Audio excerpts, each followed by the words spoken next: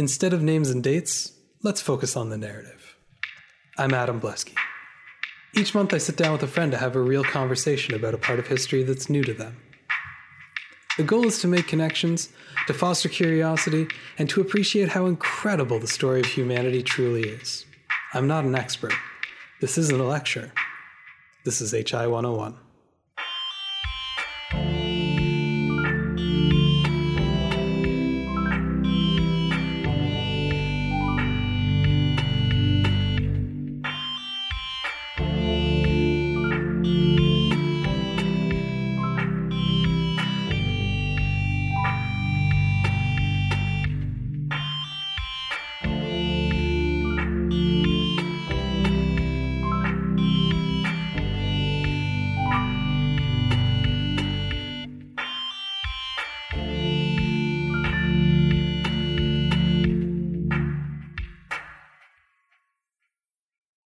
Last time on HI 101, we discussed how the Italian Fascist Party leveraged the chaos of the First World War in order to seize power. Today, we'll look at the rise of Nazism and the Second World War with a focus on the ideology of fascism. Let's begin. I'm here on HI 101 with Ethan Blesky. Hello. And today we are going to finally wrap up our talk on fascism. Oh, good. We got it all sorted out. Problem solved. Problem solved. Done. Check. We have a lot of ground to cover today, so I'm going to try to move a little bit more quickly over some things. I'm going to hit all the main points, definitely, but we basically left things off at about 1925 last time. So we have two very, very eventful decades to cover today. So we'll keep things moving right along. Basically, the last thing we talked about was Hitler's failed coup attempt in 1923, right? The Beer Hall Putsch, which weirdly, since putting that out, has been referred to a lot in the news. So I hope that was helpful for everybody in navigating a few things in the last couple of weeks. But this is a history podcast. We'll leave that where it is. What happens after this coup attempt is that Hitler, who was injured in the fighting, you'll remember, and arrested a couple of days later, was sentenced to 5 years for treason and ended up serving less than 1 year of this sentence, which is extraordinarily light considering what it is he tried to do. You'll also see, I don't know, you may have seen it floating around recently. You'll also occasionally see a newspaper article from the New York Times floating around about how like Hitler came out of jail from this experience like a sobered and chastened man who seems a lot less extreme and blah blah blah, stuff like that. It's funny in a sad sort of way, but the truth of the matter is that, you know, his time in prison doesn't do anything to take Hitler's edge off, right? Like in fact, this is the time in which he writes Mein Kampf. He actually dictates the entire thing through the bars of his prison cell, in which he lays out his entire, well, not an entire, but a good chunk of his worldview vis-a-vis the superiority of the German race and the complicity of the Jewish people in most of the world's evils, the relationship between Judaism and Bolshevism, and lots of other terrible, terrible things. Technically, the NSDAP, the Nazi party, was outlawed after, you know, they did a coup. But for the next couple of elections, they were able to actually run by proxy. Like they just put a whole bunch of Nazi candidates into other parties onto their tickets. And yeah, there were a few smaller right-wing parties that they managed to basically take over and run as not actually the Nazi party, but definitely the Nazi party. The first time they do this in 1924, they managed to gain about 6% of the vote in Germany. And in 1926, when they run again, it's dropped to about 3%. German politics in this era are very fraught. Governments don't tend to last more than about a year for the most part. There are also a lot of political parties. I think the highest I saw was something like 37 different parties vying for seats in parliament. Would that be like by vote of no confidence? That it didn't last? Yeah, that those governments flipped over so fast. Yeah. These are all minority governments, right? So they have to run on coalition. to get anything passed. And so you'd get up to confidence votes like a budget or something like that. And for whatever reason, the coalition would fall apart. The leading party wouldn't get the support that they expected. And they would be forced to dissolve parliament and go back to the votes. Okay, yeah. You see this type of government a lot more commonly in Europe, I think. They're much more used to ruling by a coalition there. You know, we've seen it a bunch in Canada in the last couple of decades. In the US, it's just unheard of. But yeah, it's just a very different style of ruling in a parliamentary system. Mm-hmm. But the other thing is, remember all that we talked about in terms of like post-war Germany and the political landscape in that sense, right? Whereas you might be looking at, 5, 6, 7 or 8 parties today. You were looking at so many parties in this era because you have your traditional centrist party, and you have your traditional just right of center and just left of center. But then you also have, full on fascists like the Nazis. You also have monarchists, because technically Germany's been a monarchy up until 1918. And that's really fresh. There are a lot of people running on the platform of we should reinstate the monarchy. Was there anyone left from the Oh, Wilhelm II was still alive. Kaisership? Yeah, Wilhelm II was still alive. Okay. Yeah, he had been exiled after the war. I'm trying to remember where he was living.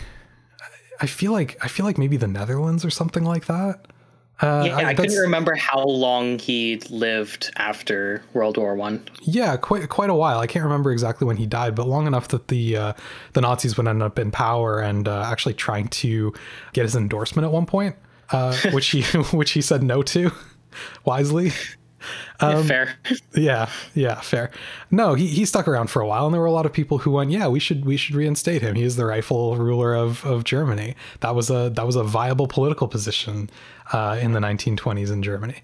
Then on the left, you have socialists and communists, who are very, very different parties in Germany, because the communists are looking towards the very new Soviet Union as a model for ruling, and actually see the socialists as enemies. They see them as collaborators, and they see them as just prolonging the inevitable collapse of capitalism and rise of communism. Gotcha. So not only do you have like these very disparate parties, you also have parties that normally would be more or less in alignment, that are fighting with each other, which makes coalition really difficult. So the initial attempts that the Nazis made in the early 1920s to build a base focused very much on the working class. So trying to kind of move people away from the socialist camp on the basis of nationalism, as well as veterans. There was this thing that was happening in Germany at the time called I think it's Freikorps, the Free Corps. That was sort of halfway between like Citizens Militia and the Veterans Association, where it was a bunch of like former soldiers from World War I who would be kind of organized in these social clubs that would be run by like former commanders of the German army. None of them are conscripted, but all of them had served time, and all of them had very similar politics. It's like the Legion, the Rod and Gun, and the local militia got together. Yeah, exactly. Those were the kind of people that the Nazis were very successfully courting. And this isn't a small segment of the population, but there is also that whole thing where some veterans probably didn't hold that sort of stab in the back type view. And those would be hard to bring around. A lot of workers would have been left-leaning rather than right-leaning, and they were really hard to bring around. And so it was kind of like they weren't really gaining traction. And so in an effort to widen the base, the Nazis decided to focus on widening their class appeal, especially the middle class. And so what you start seeing in Nazi campaigning in this era is a very focused, almost demographically tailored approach to campaigning.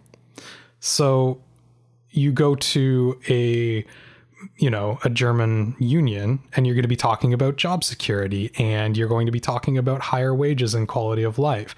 You go to a a small business association, and you're going to be talking about lowering taxes and protections for small businesses. And all of this is going to be happening in a framework of Nazi ideology, which is like, when it comes to that small business association, it's like, yeah, we're going to lower your taxes. By the way, your taxes are this high because of a shadowy cabal of Jews who control the world government. And we're going to make sure and root out that problem. But it's going to mean lower taxes for you.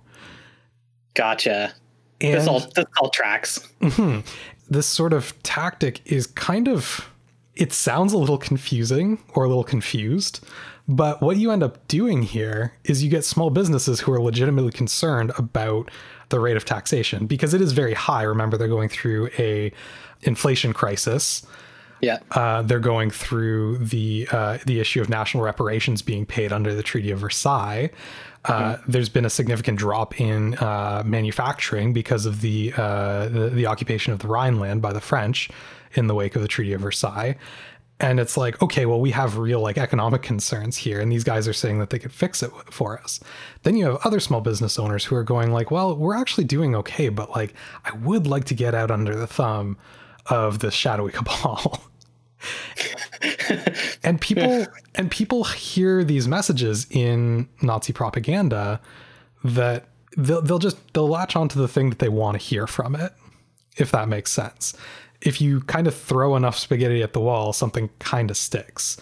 And so there are a lot of people who hear this and go like, oh, this is dangerous. I don't like this at all. And they walk away. But the people who stick, they do stick for different reasons. And some of it is, the intense nationalism of the Nazis. It is, we're going to stick it to France. Some of it is the racial purity aspects of it, or the anti-Semitic aspects of it. And some of it is this intensely, it's called autarky, which is this idea of a country's economy being self-contained, being completely self-reliant, being not reliant at all on any trade, being able to support an entire economy domestically, right? Gotcha.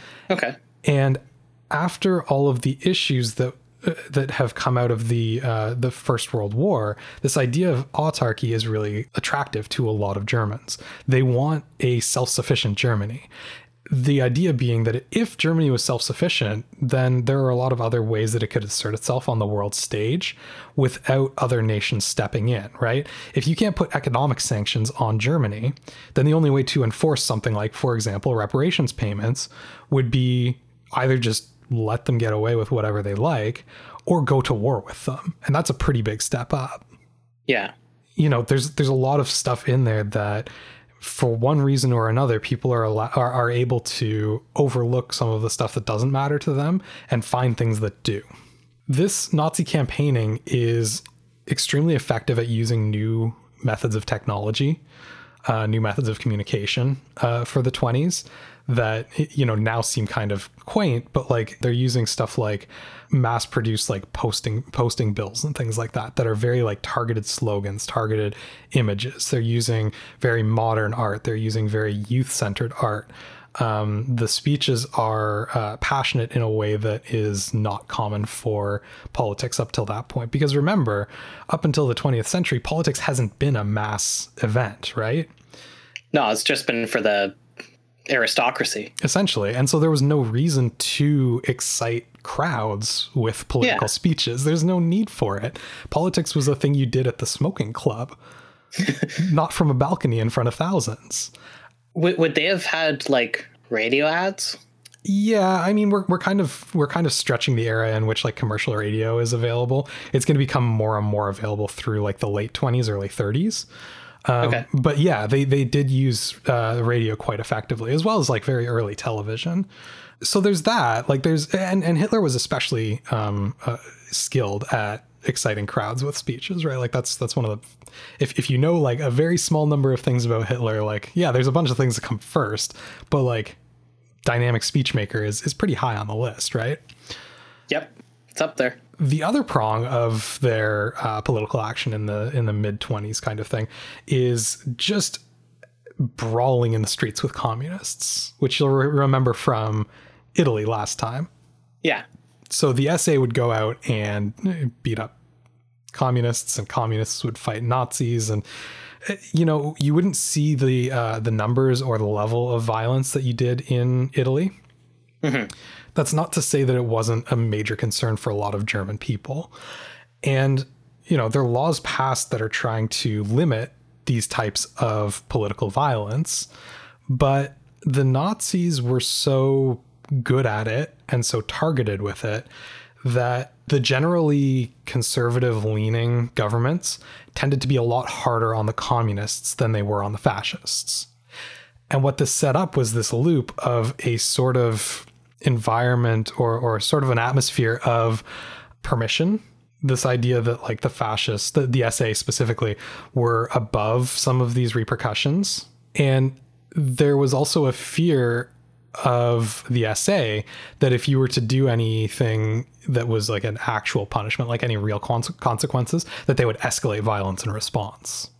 Okay. And so there's this like crippling of the authorities to really do a whole lot about the SA. And what that leaves is them able to fight communists with basically impunity. It was give an inch, take a foot kind of thing? A little bit. Yeah, okay. In 1928, the Nazis put forward Erich Ludendorff, a party member and a World War I hero, as a presidential candidate. Just to define a couple terms, the German Reichstag at this point in time had both a president and a chancellor. Yeah. It's actually more or less what Germany does now. Is that true? Do they still have a president? I should double check that. Anyway, it's a fairly common system in Europe. Basically, the president is the head of state, and the chancellor is the head of government. So it would be more or less analogous to a prime minister. Like it's one of the elected members of parliament who is like the head of one of the parties. Okay. Okay. Just to kind of help center us a little bit. I know it's a little bit different system. So yeah, Ludendorff went for president in 1928. He won only 1.1% of the vote. This is very much like a low point in political success for the Nazis. And then in 1929, the stock market crashes in October. This is potentially the best thing to happen to the fascist movement in the early 20th century. Yeah. As much as we talked about the trauma of the First World War and the damage that it did to various societies in the first couple of parts, when you look at what actually emerges from that event in terms of fascist movements, Italy is the main one by far. There are other smaller ones, but Italy is by far the most successful. Mm-hmm. And as we talked about, the German movement that came out of specifically World War I wasn't actually successful. It failed in 1923. And all accounts point towards the Nazis continuing to kind of decline over the course of the 1920s. In contrast, the Weimar Republic started becoming more and more stable as we went through the 1920s. Not always for the best reasons. The president from 1925 on, a guy named Paul von Hindenburg, was, again, a World War I leader, military guy, absolute monarchist. Sorry, not absolute monarchist as in absolute monarchy, but like was definitely a monarchist. Yeah. And he was president of a republic that he did not believe in. He thought that what the German people needed was a strong ruling hand. So the leadership for several years before the Great Depression begins is essentially President Hindenburg taking more and more power under the role of president and taking and leaving less and less with the actual parliament, because all of that minority government inter-party fighting that we talked about, he just sort of got tired of it and realized, with the help of some advisors, that the constitution that had been set up for Germany in this point in this period had some like pretty major loopholes in it. And so he used a method that he called the 25-48-53 method. This is named after 3 articles in the Constitution. So, okay. Article 25, the president can dissolve the Reichstag at any point in time. Article 48, the president can sign bills into law without the Reichstag. Article 53, the president can appoint the chancellor. These are simplifications, But what that meant was that rather than like the usual method of like whichever party gets the most seats in parliament, their leader gets the chancellorship, Hindenburg just gave the chancellorship to whoever he favored and basically tasked them with building a strong enough coalition that if they succeeded, great, Hindenburg got his way. And if they failed, Hindenburg could just dissolve the parliament and sign bills into law however he wanted while it was dissolved. That doesn't sound like a loophole. That sounds much bigger than a loophole. Oh, it's a problem. Oh. But what it does is it does cut down on some of the infighting between parties, because now, rather than fighting with each other, they're fighting for favor with the president. Yeah. And then the stock market crash comes around, and it is it's pretty bad in Germany. There is a lot of unemployment, and their economy already wasn't in a great place due to those reparations payments, right?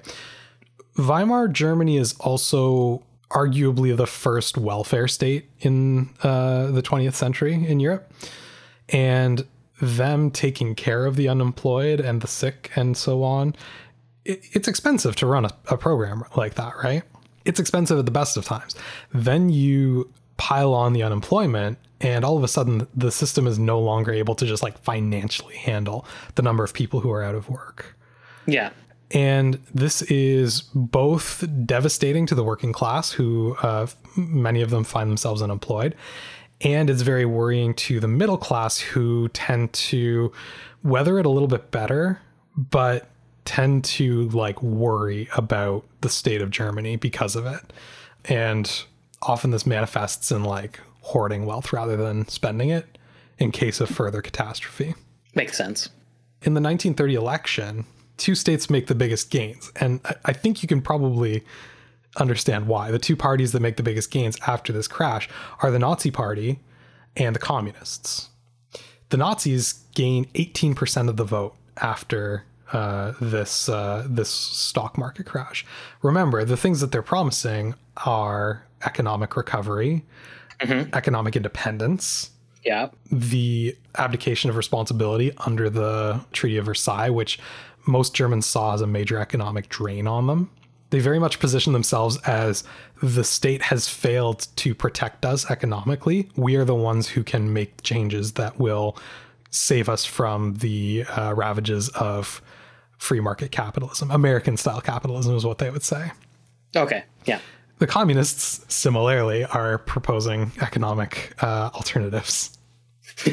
Now, what ends up happening out of this is that while neither of them are the biggest party, the actual biggest party is the Socialist Party. Between the Nazis and the communists, they hold 40% of the seats in the Reichstag, which is a formidable level of control. Yeah. Especially when nobody can grab a majority and need to rule by coalition. So Hindenburg doesn't like Hitler at all. Well, he thinks he's trouble, basically. But he also doesn't like the socialists, who are the biggest party, and he doesn't like the communists. So he decides to appoint the chancellorship to a guy named Brüning from the Catholic Center Party, who is the fourth place in seats held in the Reichstag. The Catholic Center Party is a fairly centrist, maybe a little bit left of center party, but their main focus is on the rights of the minority Catholic population in the south of Germany, which tended to not be terribly well taken care of in the Prussian-dominated Protestant Germany. So they're looking out for themselves. Okay. So Hindenburg sees the Catholic Center Party as like a party that he can manipulate, right? Yeah. The Nazis take this as a sign that they're either going to become a footnote in history, or they need to put their shoulder to the wheel and like make things happen. If there's one concept I want to sort of frame a lot of what we talk about today with, it's momentum. The thing about presenting yourself as the only right alternative, the only winning alternative, is that you have to keep winning. The moment you start losing ground, your main argument is destroying itself, self-evidently. It's a dangerous way to do politics, right? Yeah. The Nazis over the next 2 years spend their entire time well, brawling with communists, but also campaigning hard on these economic points that we've been talking about all of these things that they're going to do to liberate Germany from these economic perils put on them by the rest of the world.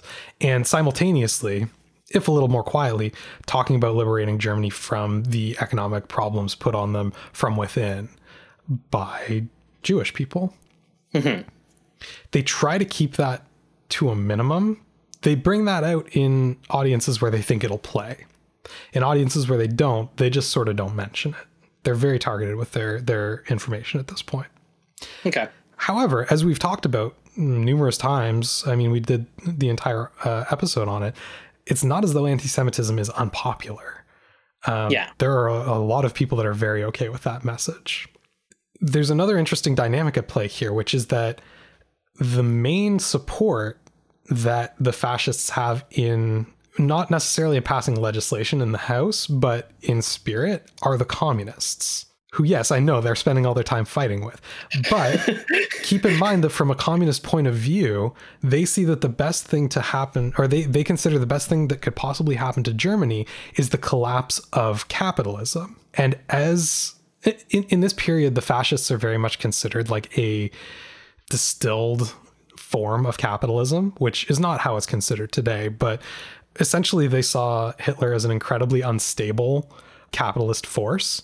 And they went, well, we hate the guy, but he's going to be the one that topples capitalism in Germany, which is where we step in. So this is great.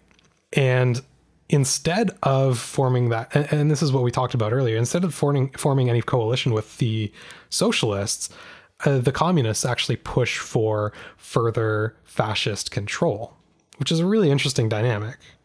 In July of 1932, the Nazis take 37% of the vote. This is a big proportion of the seats. Especially if they're used to coalitions. Mm-hmm. Hitler demands the chancellorship. He says, I've earned it. Hindenburg still doesn't like him. He prefers a guy named von Papen, who's, again, from the Catholic Center Party. By the way, the Catholic Center Party was also pretty okay with like the idea of monarchy, which is why Hindenburg keeps going back to them. And he offers Hitler the vice chancellorship instead. He's thinking like, well, Hitler is just looking like he's kind of a blowhard is what he's thinking, right? Like if we just give him the vice chancellorship, he'll kind of go away, basically. Yeah. But Hitler wasn't ready to take second place. He really, really, really believed in the movement. So what he did was basically lock up the Reichstag legislatively. He basically blocked any bills that were trying to go through. And remember, nobody else could really build a good enough coalition to pass anything, right? The socialists wouldn't work with the Nazis, obviously. The communists supported the Nazis' disruption tactics. So the Catholic Center can't pass anything. You know, the socialists can't pass anything. It's a stalemate. And the parliament has to go to another vote just a couple of months later in November of 1932. The Nazis lose some ground. That's only 33% of the seats now rather than 37. But they're still the largest party in the Reichstag. And Hitler again goes to Hindenburg and says, you need to make me chancellor. I've won this. I deserve it. Make me chancellor. So there's some backroom dealings. And essentially what they land on is that von Papen concedes. He says, okay, I'll be the vice chancellor, but like, listen, I'm going to be the one like kind of running things. The cabinet is going to be like 10 members from Papen's party, from the Catholic Center. There's going to be like 2 out of 12 that are actually Nazis. Most of them are not Nazis. This is not like we're giving you control of the entire Reichstag thing. We're giving you the title that you feel like you've earned. But like the assumption here is that they can kind of keep Hitler in control. Yeah.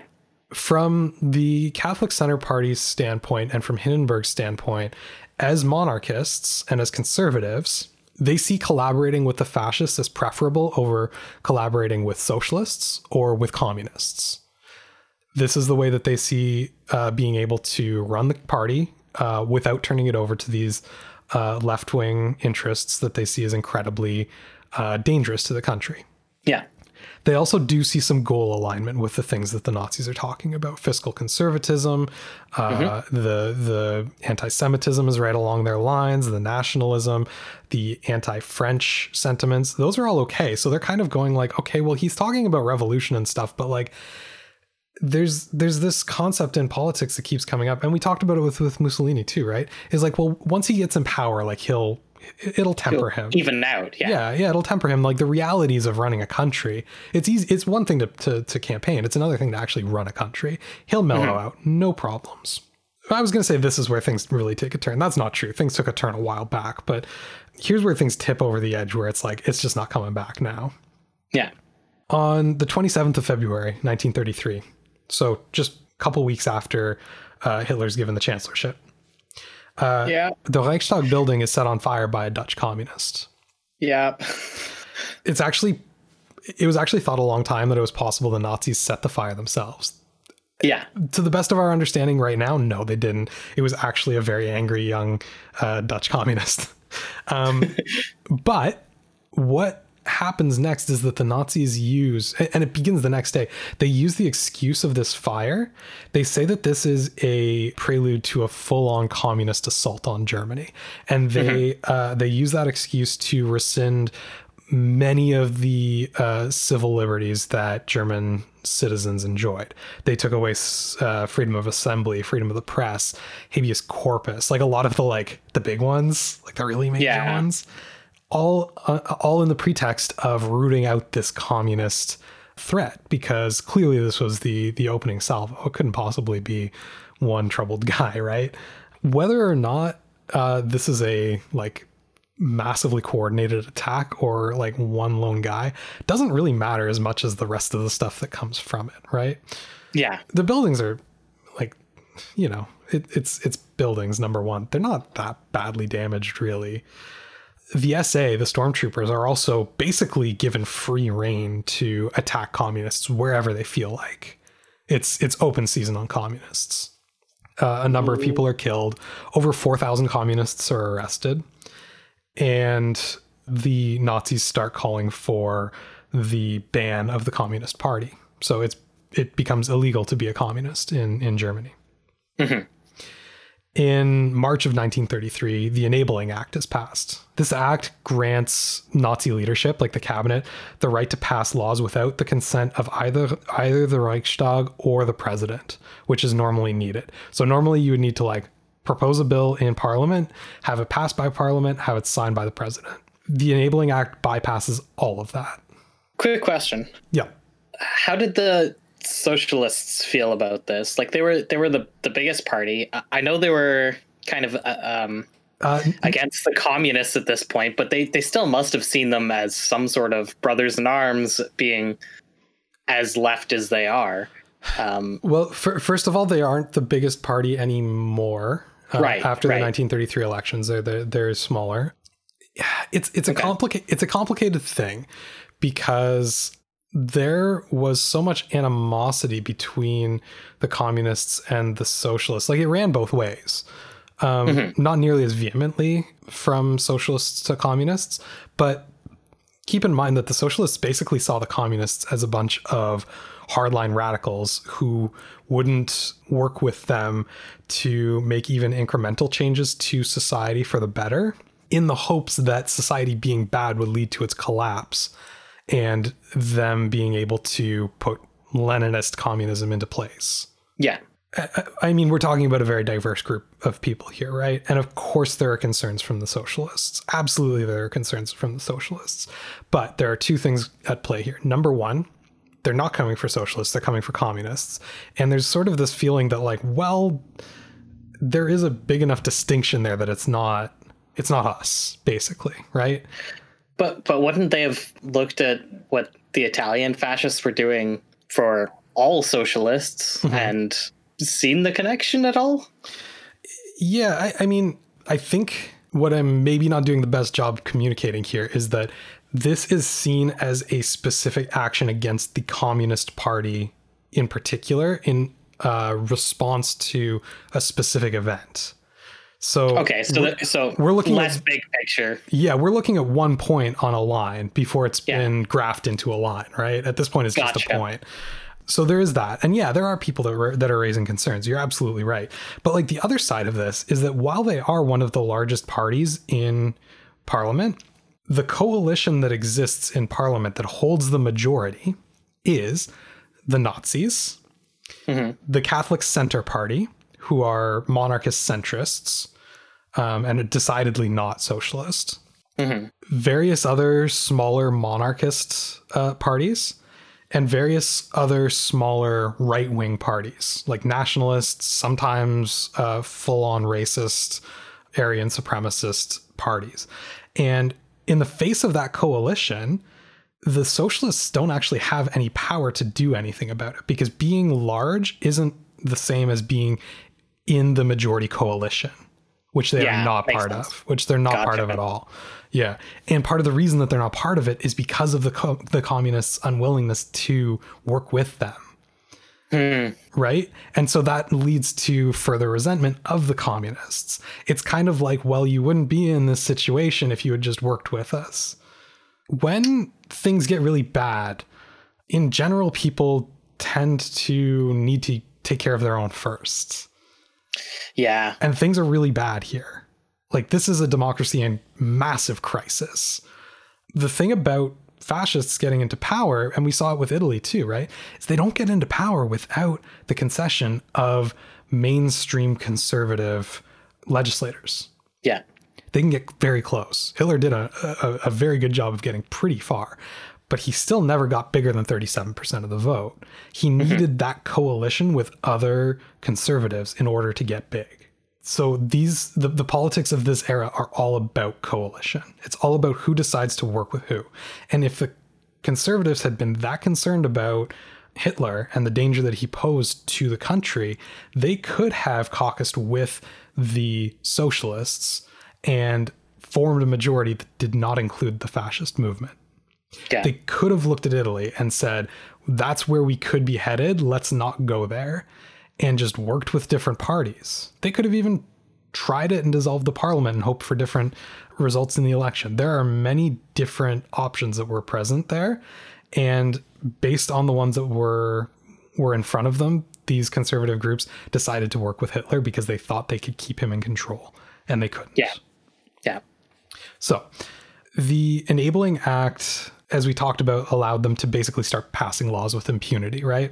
And this is going to be more or less the legal basis of the rest of the Nazi regime in Germany. They're going to point back to this specific act, which, by the way, was voted in with an overwhelming majority in the Reichstag. They voted this into existence for them. Everything perfectly legal, perfectly democratic. So this is all in March of 1933.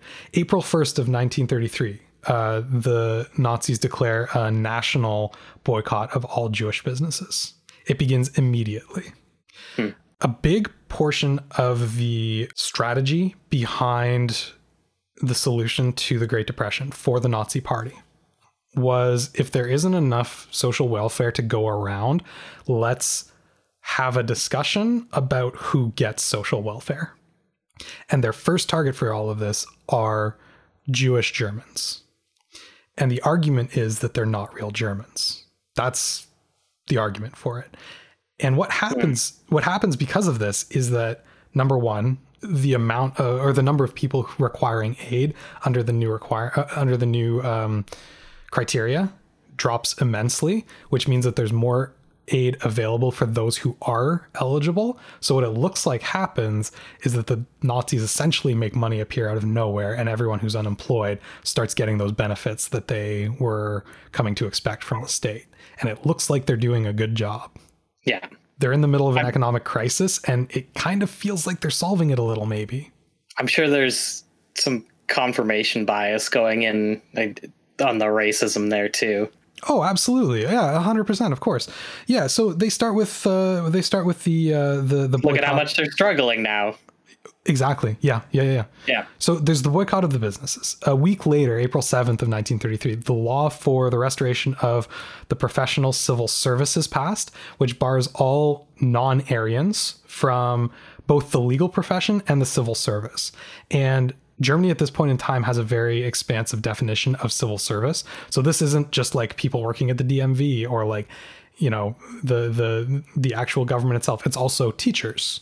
So post office, like very, very broad ideas of who exactly a civil servant is. And Jews are banned from serving in any of these roles. The Nazis were very keen on education. They were very keen on indoctrinating kids as early as possible. And the one thing that they didn't want was kids with Jewish teachers. In July of 1933, we're moving quickly. All of the opposing political parties are raided. Any resources are taken from them. They're all disbanded and they're all banned.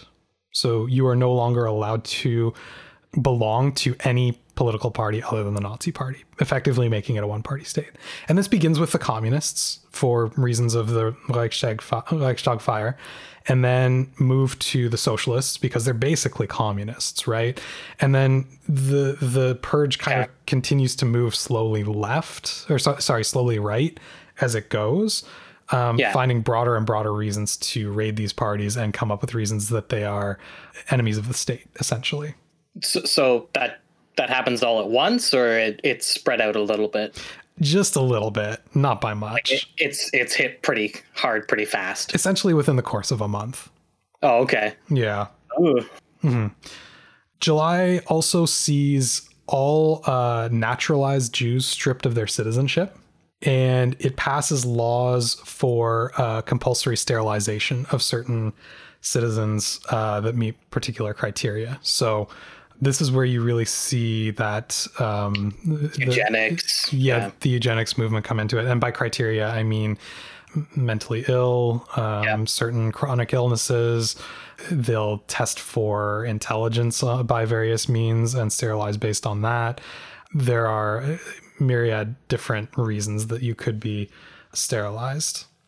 So all of this is to say that like all the stuff leading up to the Holocaust is there from the very beginning and in fact is very prominent in their policies and in the policy implementation. It's being implemented as quickly as all of the economic stuff that's going in. So while they're working on job creation, while they're putting in, you know, FDR New Deal style public works to put people back to work, and like, yeah, they are completely getting rid of unemployment. At the same time, they're also getting rid of unemployment by making certain people completely ineligible for it, stripping people of their citizenship so that, for example, any Jews who had recently immigrated to Germany, if it was recent enough, there are now grounds for deportation back to the country that they came from. So they were just rounding up new immigrants and sending them back, essentially. These two policies, the economic gains and the anti-Semitism and eugenics, go hand in hand. They're two sides of the same coin. You get all of that money freed up, you get those jobs freed up by implementing anti-Semitic policies. Yeah. The other ways that they're putting jobs back into place are similarly focused on taking certain members out of the workforce.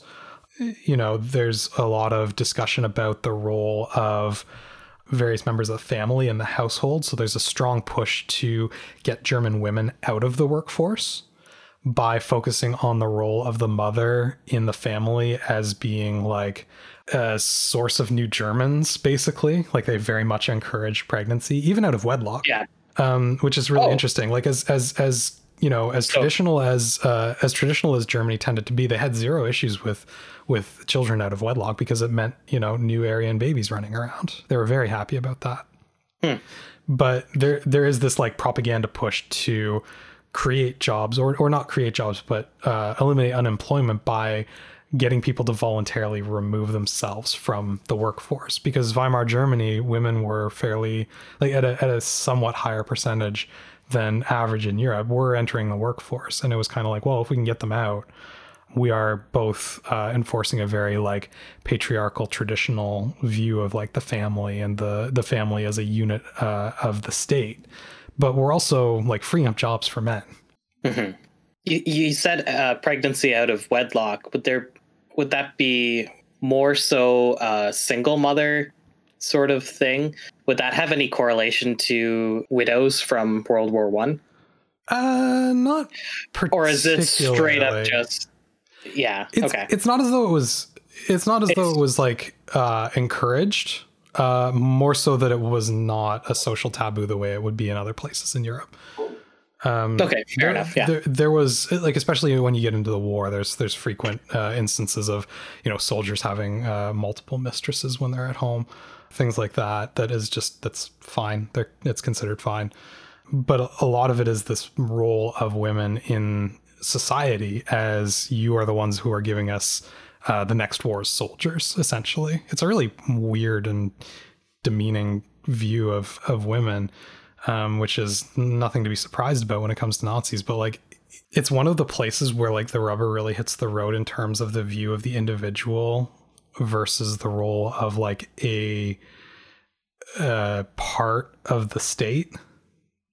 You know what I mean? Like they're being viewed as so utilitarian in this sort of role of motherhood. It's not as though motherhood was being held up as a virtuous thing by, you know, through some sort of like appreciation of you know, the work that it takes to raise a child, or, you know, an idealism of the family. It's like, well, this is how we get more citizens.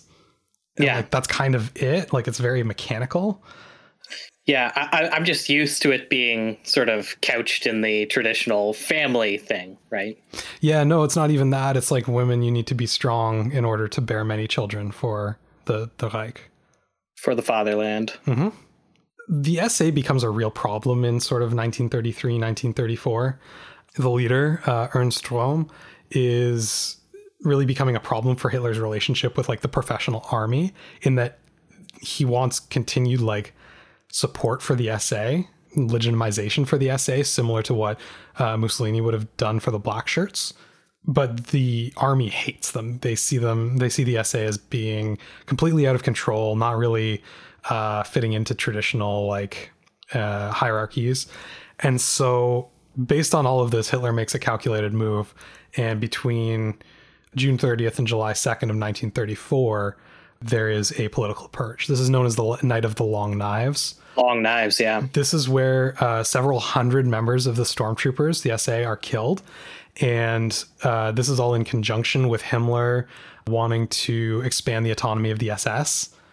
This is where the SS becomes like the state police in a meaningful way, in helping to overthrow the SA, the very paramilitary force that helped the Nazis come to prominence in the 1920s. What was the SS before that? It was actually a subsection of the SA, but it was seen as like a very elite core of the SS. Or of the SA, sorry. So it was like Himmler had this weird idea of like, he saw it as somewhere between like Jesuit priests and samurai and Teutonic knights.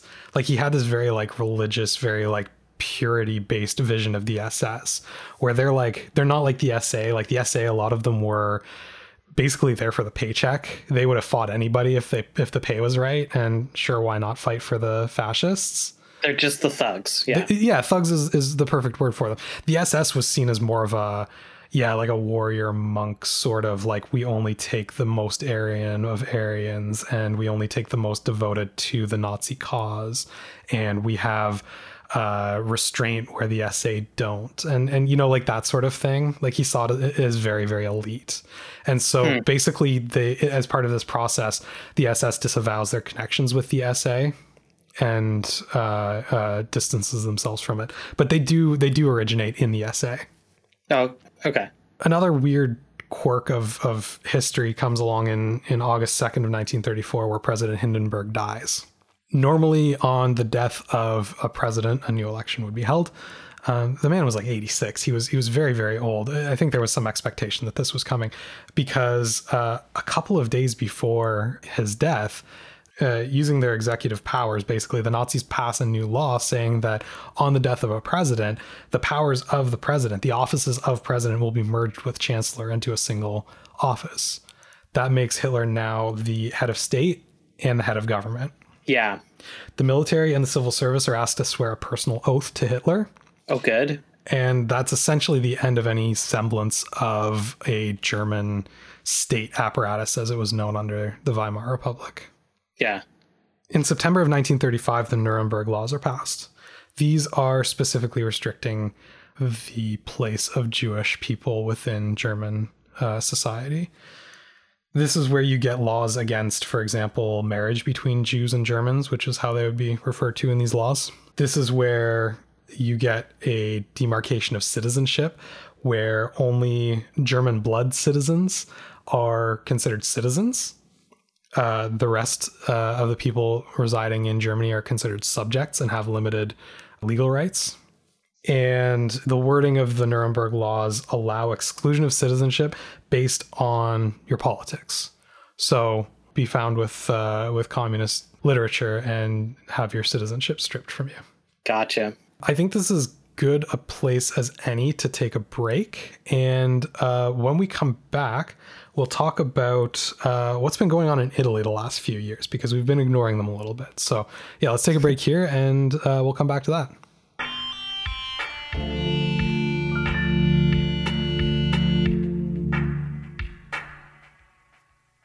Back on HI 101 here with Ethan Blesky. Hi. Hello. Sorry, that was very chipper for our subject. I'm sorry. It's fine. I'll take any moment of levity I can get right now. You know what, man? I've been reading about this stuff from the start. It's been months. It's been months. I'm ready to do something a little bit lighter, I think. Or at least a little bit less recent, at the very least. You talked to me about this project like almost a year ago for the first time. Yeah, it's something like that. It's close to a year, if not actually a year at this point. So no, I'm ready to joke. I'm ready to clear a lot of books with like a lot of like very dark covers off of my coffee table. It's going to be nice. It's going to be fresh. Anyways, we went over a bunch of early like Nazi seizure of power stuff, which was really fast and really complete, and like, yeah, definitely relied on a couple of like taking advantage of some opportunities. But once they got in power, like, don't really mess around, right? The apparatuses that the Nazis put up around the state and around society are something that's known as like the dual state, meaning that in a lot of cases there would be they would leave the regular public apparatus in place and they would just build a completely parallel Nazi one, right? So they would have like, I don't know, they would have like the standard like local police force, but they would also have the Gestapo, which seems kind of inefficient. But what they end up doing is like both blurring the lines between what's party and what's official. Mm-hmm. And they sort of sidestep the need to really like dismantle an entire state. Mussolini, in comparison, he got to power after playing like a very dangerous game of chicken, right? You remember all of that March on Rome stuff, and got made prime minister and got given kind of emergency powers. But when he gets into power, he's not the sole ruler. And I mean, neither was Hitler, but like he effectively was within a couple of months, and he actually was within a year and a half or so, right? Mussolini was never sole ruler of Italy. He still technically reported to the king, Victor Emmanuel III. And that made working within power both easier and harder in certain ways. He has an extra legitimacy that Hitler never really, or that Hitler had to work much harder to establish for himself. Mussolini was able to just step into that as prime minister. Yeah. But at the same time, he still had to keep up these like airs of reporting to the king. He still had technically some checks and balances on his powers, even though he had been given these emergency powers to rule as dictator. And essentially what that means is that it takes him 3 years or so of work to kind of transform the Italian state into a fascist state, rather than the few months that Hitler just sort of imposed on the entire German state. Because, you know, he just made these sweeping reforms to economy and to the way that industry was organized and to law and like all this stuff, right? Mussolini has to like piece by piece worm his way into all of this stuff, right? So essentially 1925 to 1927 for Italy is all making the state fascist. So dividing the entire economy. I think we talked a little bit about this last time, into a corporatist economy. And meaning that like there's 22 different cross-class corporations in Italy that represent all the sectors of industry. So construction or hospitality or entertainment or cereals was one, I think, like meaning like grains, like grain farming, textiles, things like that. And the idea on paper, from an ideological standpoint, is that for the construction industry, right, the corporation is going to be made up of representatives from or represent people from, all the way from like the guy, carrying lumber to the petit bourgeoisie, like wealthy person who owns a construction company that makes millions of dollars a year. Mm-hmm. And it would have representatives from every single, strata in between. You have foremen, you have subcontractors, whatever, all of this stuff.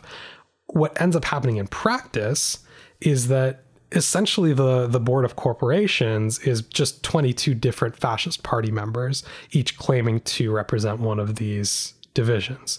So while it's talking about having like greater representation in a cross-class sense, it essentially strips most people of any direct representation in government, all under the premise of collectivization for better working conditions. So, I mean, a lot of people do end up with slightly better working conditions under this, but like not enough to warrant the radicalization of society that you would see. Like you see like a modest increase in median wage, and you see like the implementation of the 40-hour work week and some other things that, like, don't get me wrong, are victories for working people, but like are also being achieved in kind of bread and butter liberal democracies elsewhere in Europe by pressure from socialist groups in more of the syndicalist tradition than the communist tradition. So like a lot of like labor unions and things like that, right? Mm-hmm. Strike action, pushing for better working conditions. So they're claiming all these big things, but they're not really achieving more, and in a lot of cases achieving less than what you would see in a regular republic at this point in time. In reality, this is just a way to like enrich the party members. Yeah. There is this eye towards restoration of an empire, right? I mean, remember what we talked about with fascism is like this obsession with the past and obsession with decay, right? And this attempt to like counteract decay. So call back to a time when they were great. Yeah. And so when you have Italian fascism, of course that's Rome, right? Like, of course that's Rome.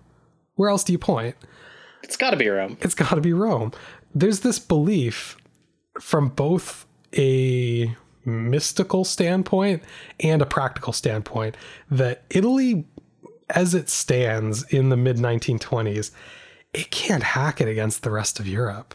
And this is a sobering realization for Italian leadership. This is something that they've been trying to overcome since Risorgimento in the 1870s, right?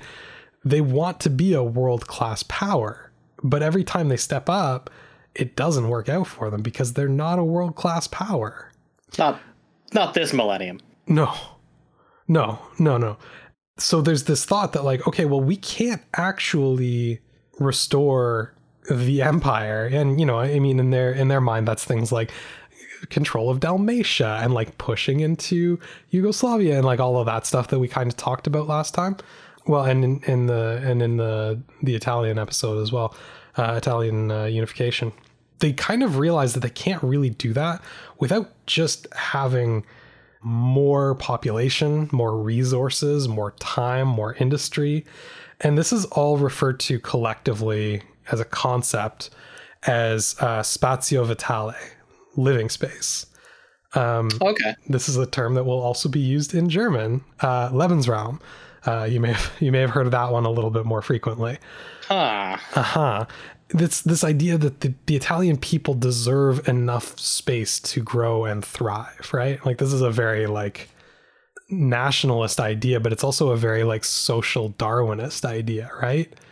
Got to spread it. Yeah. You need the resources to live and to grow and to overcome. So with Italy being essentially contained to the north in Europe and unwilling to risk war with much more powerful neighbors there, their eye turns immediately to those relatively sparse African holdings that they've gained since the 1870s. Remember, both Germany and Italy kind of had a mini rush for Africa in the 1870s with this idea that, you know, real empires have colonies and therefore we need colonies. Yeah. Yeah. Well, Italy had gained control of Libya from the Ottoman Empire in 1911. Oh, okay. And they decided that, you know, hey, it's right across the Mediterranean. Rome was a Mediterranean empire. What we should be aiming for, rather than thinking of it as like spreading out into Europe, we should be aiming for Mediterranean superiority. We should control the Mediterranean. Marum Nostrum, I believe, is the term for it. I've heard that one too, yeah. Our sea, essentially. Okay, yeah. So they look to Libya and they go, yeah, that'll work. We can spread out there. And beginning in 1927, they settle 150,000 Italian people in what's known today as Libya. Yeah. There was some local resistance to this. There usually is. This led to pacification. There's this myth about Italian fascism, and the myth goes like this. Sure, it was extremely violent when it began, but compared, you know, after they got into power, it was essentially a tame regime, and like, yeah, they were totalitarian, but compared to the Holocaust or compared to the crimes of the USSR, Italy was barely even worth considering as a bad power. Allied with terrible powers, definitely, but not so bad. If you ever hear this, the answer to that is essentially just Libya. That's the answer to it. This pacification effort of the local Bedouins leads to over 60,000 deaths of people just put to death in Libya. The concentration camps are put in place to kind of round up and reallocate Bedouins so that the Italians can have all the best farmland. There are 100,000 Bedouins forcibly expelled from their homes in this action. This is genocide. Yeah. It meets all the criteria of it. What happens in Libya is absolutely shameful. And yeah, when you start comparing numbers, sure, Holocaust is way worse. They weren't good. The things that happened in Italy were not good, and what they did to Libya was absolutely terrible. Meanwhile, at home, Mussolini has a bit of a crisis in terms of his relationship to the Catholic Church. Mussolini is an avowed atheist, I suppose. He was definitely not religious and had butted heads with the Catholic Church on many occasions. Trouble is, he was trying to lead Italy. I don't know if you've heard of Italy. They like Catholicism there. They got this guy named the Pope. No. I mean, I'm being glib, but Catholicism is a very, very important part of that of that Italian identity. And it fits in with the constructed nationalism of Italy in a very important way, right? I mean, I have seen The Godfather, yeah. Fair enough. Yeah, it's culturally so important to Italians, and there's some resistance to the idea of, because I mean, fascism has this tension, right, between tradition and novelty, right? That's always something that it struggles with. It wants to hold up this traditional idea of the nation, of the people, of the folk, and support it and defend it and fight against decay. But at the same time, it's also got this like drive towards modernity and towards innovation and leaving behind the corruption of the past and all of this, right? And those are fundamentally, dead weight. And those are fundamentally constantly in tension, right? Well, there's too much tension when it comes to the Catholic Church, because not only is Mussolini like definitely not a practicing Catholic, but he's like been attacking Catholic values. And Italy as a state since 1870 has essentially had the Pope living as a refugee within its borders. Remember, that all comes from like the wars of unification in Italy in the 1870s. Vatican City is not recognized at this point in time. Right. The Pope is living as a political prisoner, essentially, inside Rome up until this point. And so what Mussolini decides to do, both to help incorporate Catholicism into the idea of fascism and to rehabilitate his own image, is he opens negotiations with the Pope. And in 1929, the Lateran treaties are signed, which guarantees the sovereignty of Vatican City. So it's the fascist regime that legitimizes Vatican City as its own sovereign state within Rome. It also outlays like which churches outside or which properties outside of Vatican City are technically Vatican property, are tax exempt, are, belong to the church, et cetera, et cetera. Gets into lots of details. But what this helps to do is to show Mussolini as like embracing Italian nationalism in a very concrete way. It also kind of helps Italy's reputation, I suppose, internationally with Catholics, because I was going to say he's making peace with the Pope, which is pretty important. That guy's all about peace, right? Well, and that's the thing. That's the way that fascism is generally being portrayed at this point in time, right? Is as the most peaceful movement. And of course, it's all a lie. We talked last time about how this drive towards war is essentially inevitable with fascism, right? And this is where that momentum that I talked about earlier comes in too. You have to keep moving forward. You have to keep making changes. When Mussolini stagnates, when he stops making changes, people get restless and he has to find a new thing to take care of, right? Mm-hmm. When things are stagnating with corporatization, he looks to expanding into Libya. When things at home aren't really moving because everything's happening in Libya, he looks to the Lateran treaties to appease the people, right? It keeps going forward. He has to keep gaining things, because if he doesn't change anything, then the question that inevitably arises is, why do we have a fascist leader? What is the utility of a fascist leader if they don't continue to push things forward, if they don't continue to need and take more, right? You might as well just have a generic liberal republic at that point. The Great Depression also hits Italy in 1929. Mm-hmm. It intensifies the level of economic intervention by the state. The banks were already kind of in crisis before the Great Depression. This allows the Italian government, the fascist government, to nationalize all banks in Italy. By 1937, as much as 3/4 of all industry in Italy is, on paper at least, nationalized. So state-owned? State-owned. Yeah, okay. Yeah. So only 25% of industry is actually privately owned at this point. There's a lot of confusion with fascism in terms of like its economic position, sort of on the left-right spectrum. And that's essentially because their economics don't fit into the left-right spectrum. They are pro-business, but only on a macro level, like on a state level. They are pro-collectivization, but only on a nationalist level. It's kind of a weird combination, right? Okay. They only care about you as a private business owner if you are adding value to the state. Yeah. And if you're unable to do so, then they do not care about you one bit. Yeah. What you see a lot in business, both in Germany and in Italy, but much more so in Italy, is sort of a voluntary compliance with business, in that, yes, you are allowed to do whatever you want with your business, legally speaking, but government contracts tend to go to the most loyal businesses. And so it makes business sense to align your businesses with state interests in the interest of getting those contracts and staying in business. Does that make sense? Oh, yeah. Yeah. Kind of think about every single business as like Boeing or Lockheed Martin in the 1960s trying to get like space contracts.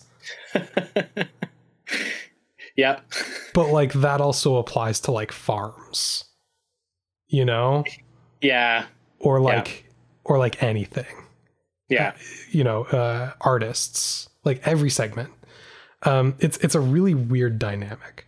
I think we talked about political spectrum stuff last time a little bit and then didn't continue on with it at all. I should probably address that at some point, or somebody's going to be upset with me.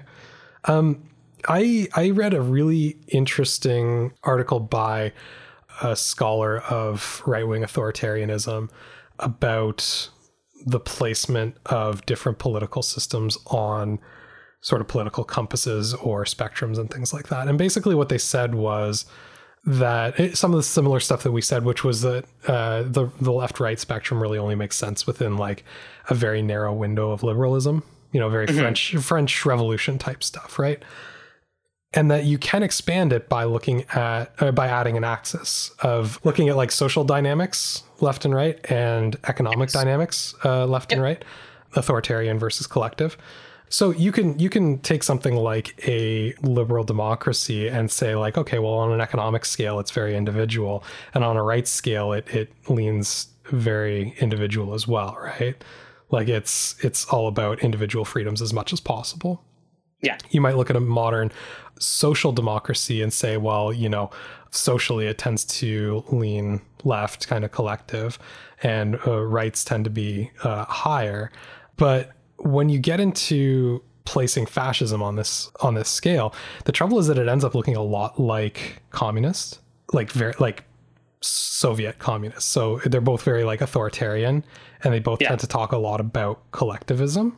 But the missing dynamic is national versus international. And what they're saying is that like when you look at left-wing politics, when you look at communist politics, it tends to be very international in nature, and it tends to be very class-based. Yeah. Fascism replaces all of that with very nation-based in place of class. So it replaces class solidarity with national solidarity, and economics are collective, but in the service of the nation, not in the service of class. Yeah. And when it comes to level of personal freedom, like, they both tend to be relatively low, but again, it's in service of nation, not in service of class. So essentially need three. That's possibly the best way I've ever heard it explained.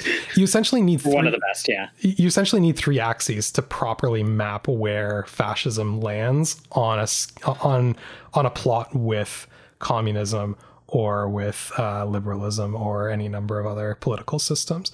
And this is going to cause a lot of confusion for people studying fascism during the war and immediately after the war, where you get the horseshoe theory of politics, which essentially maps all politics onto a single spectrum, which, as we just said, doesn't really work that well, and basically says that the further left you go and the further right you go, it's like a horseshoe. It starts coming back together again.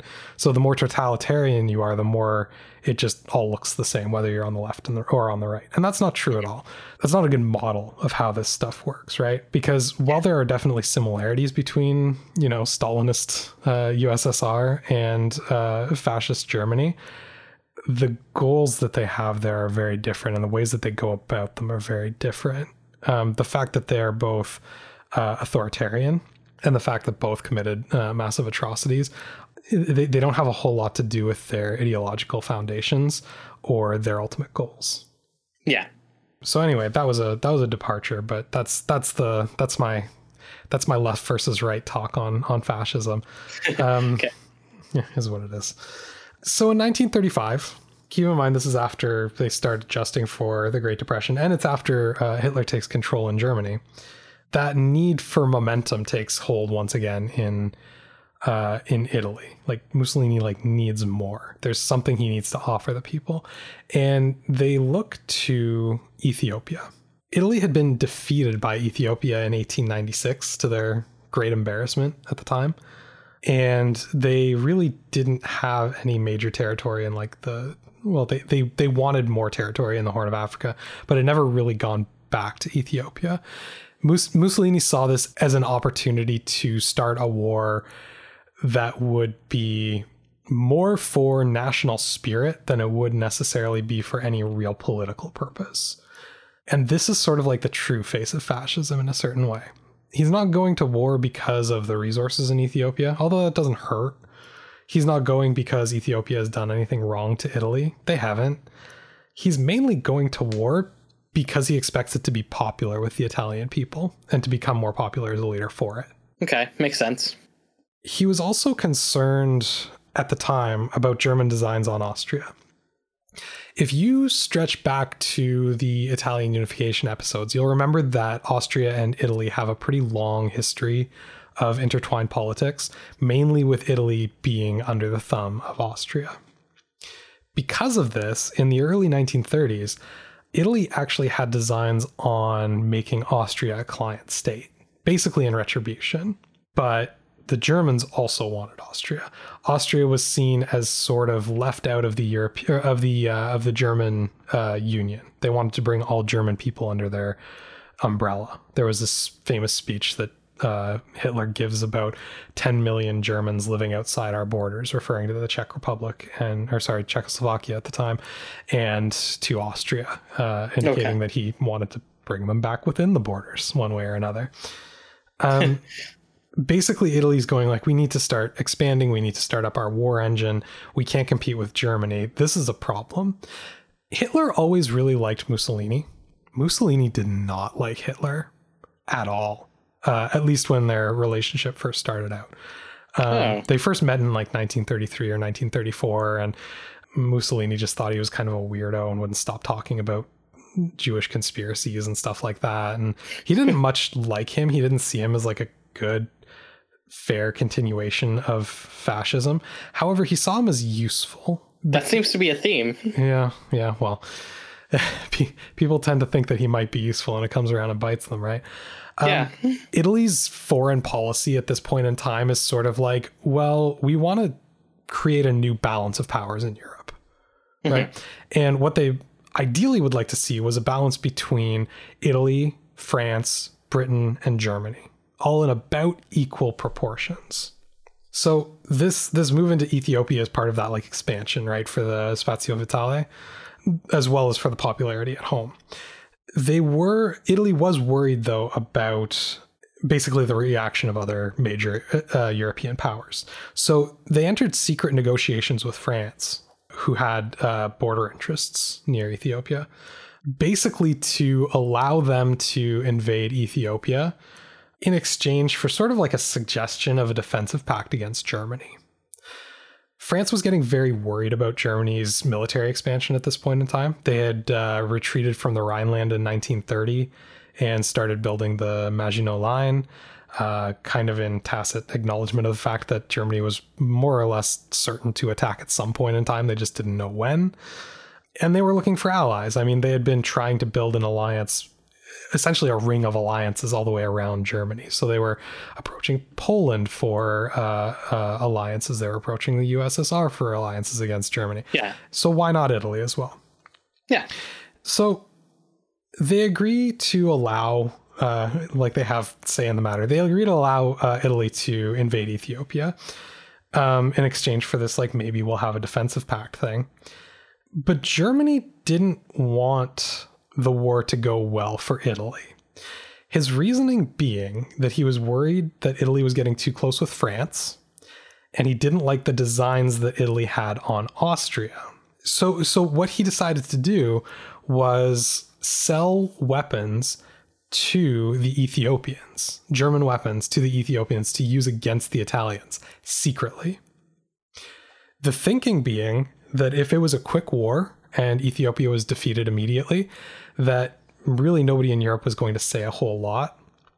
But if the Ethiopians were better armed and able to hold off a little bit longer against the Italians, then the League of Nations, which had been formed in the aftermath of World War I, would be forced to condemn Italy's actions in Ethiopia.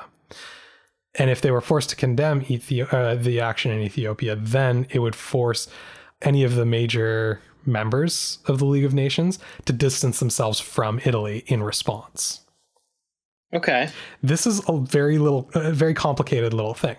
I'm only going into the details of this because I want to point out how complicated the relationship between Italy and Germany is.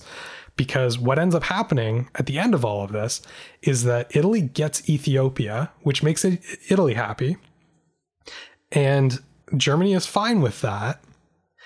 But the conflict lasts for an entire 2 years, which forces the League of Nations to put sanctions against Italy, which prevents France from making an alliance with Italy defensively against Germany, which is going to leave Italy free of allegiances with France and available to ally with Germany as really its only major supporter, because Britain would have also condemned them in all of this.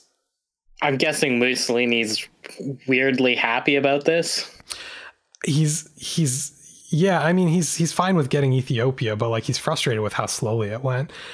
The constant theme with war and Mussolini is it never goes as well as he hopes. Yeah. But by the way, you asked me a question in the last episode that I did such a bad job of answering that I actually cut it out of the episode. I've never actually done that before.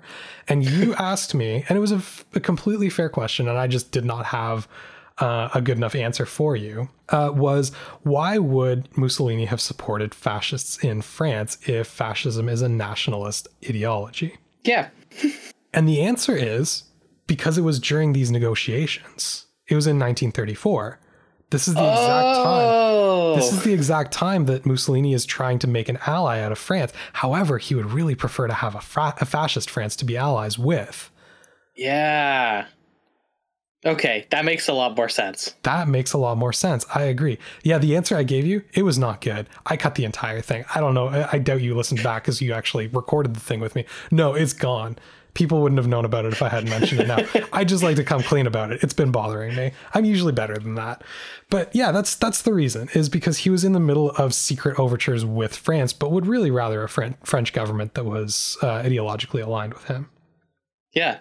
So no secret alliance with France. Never comes. At this point, I'm going to start, because we've kind of caught back up to 1934, 1935, which is where we left things with Hitler before.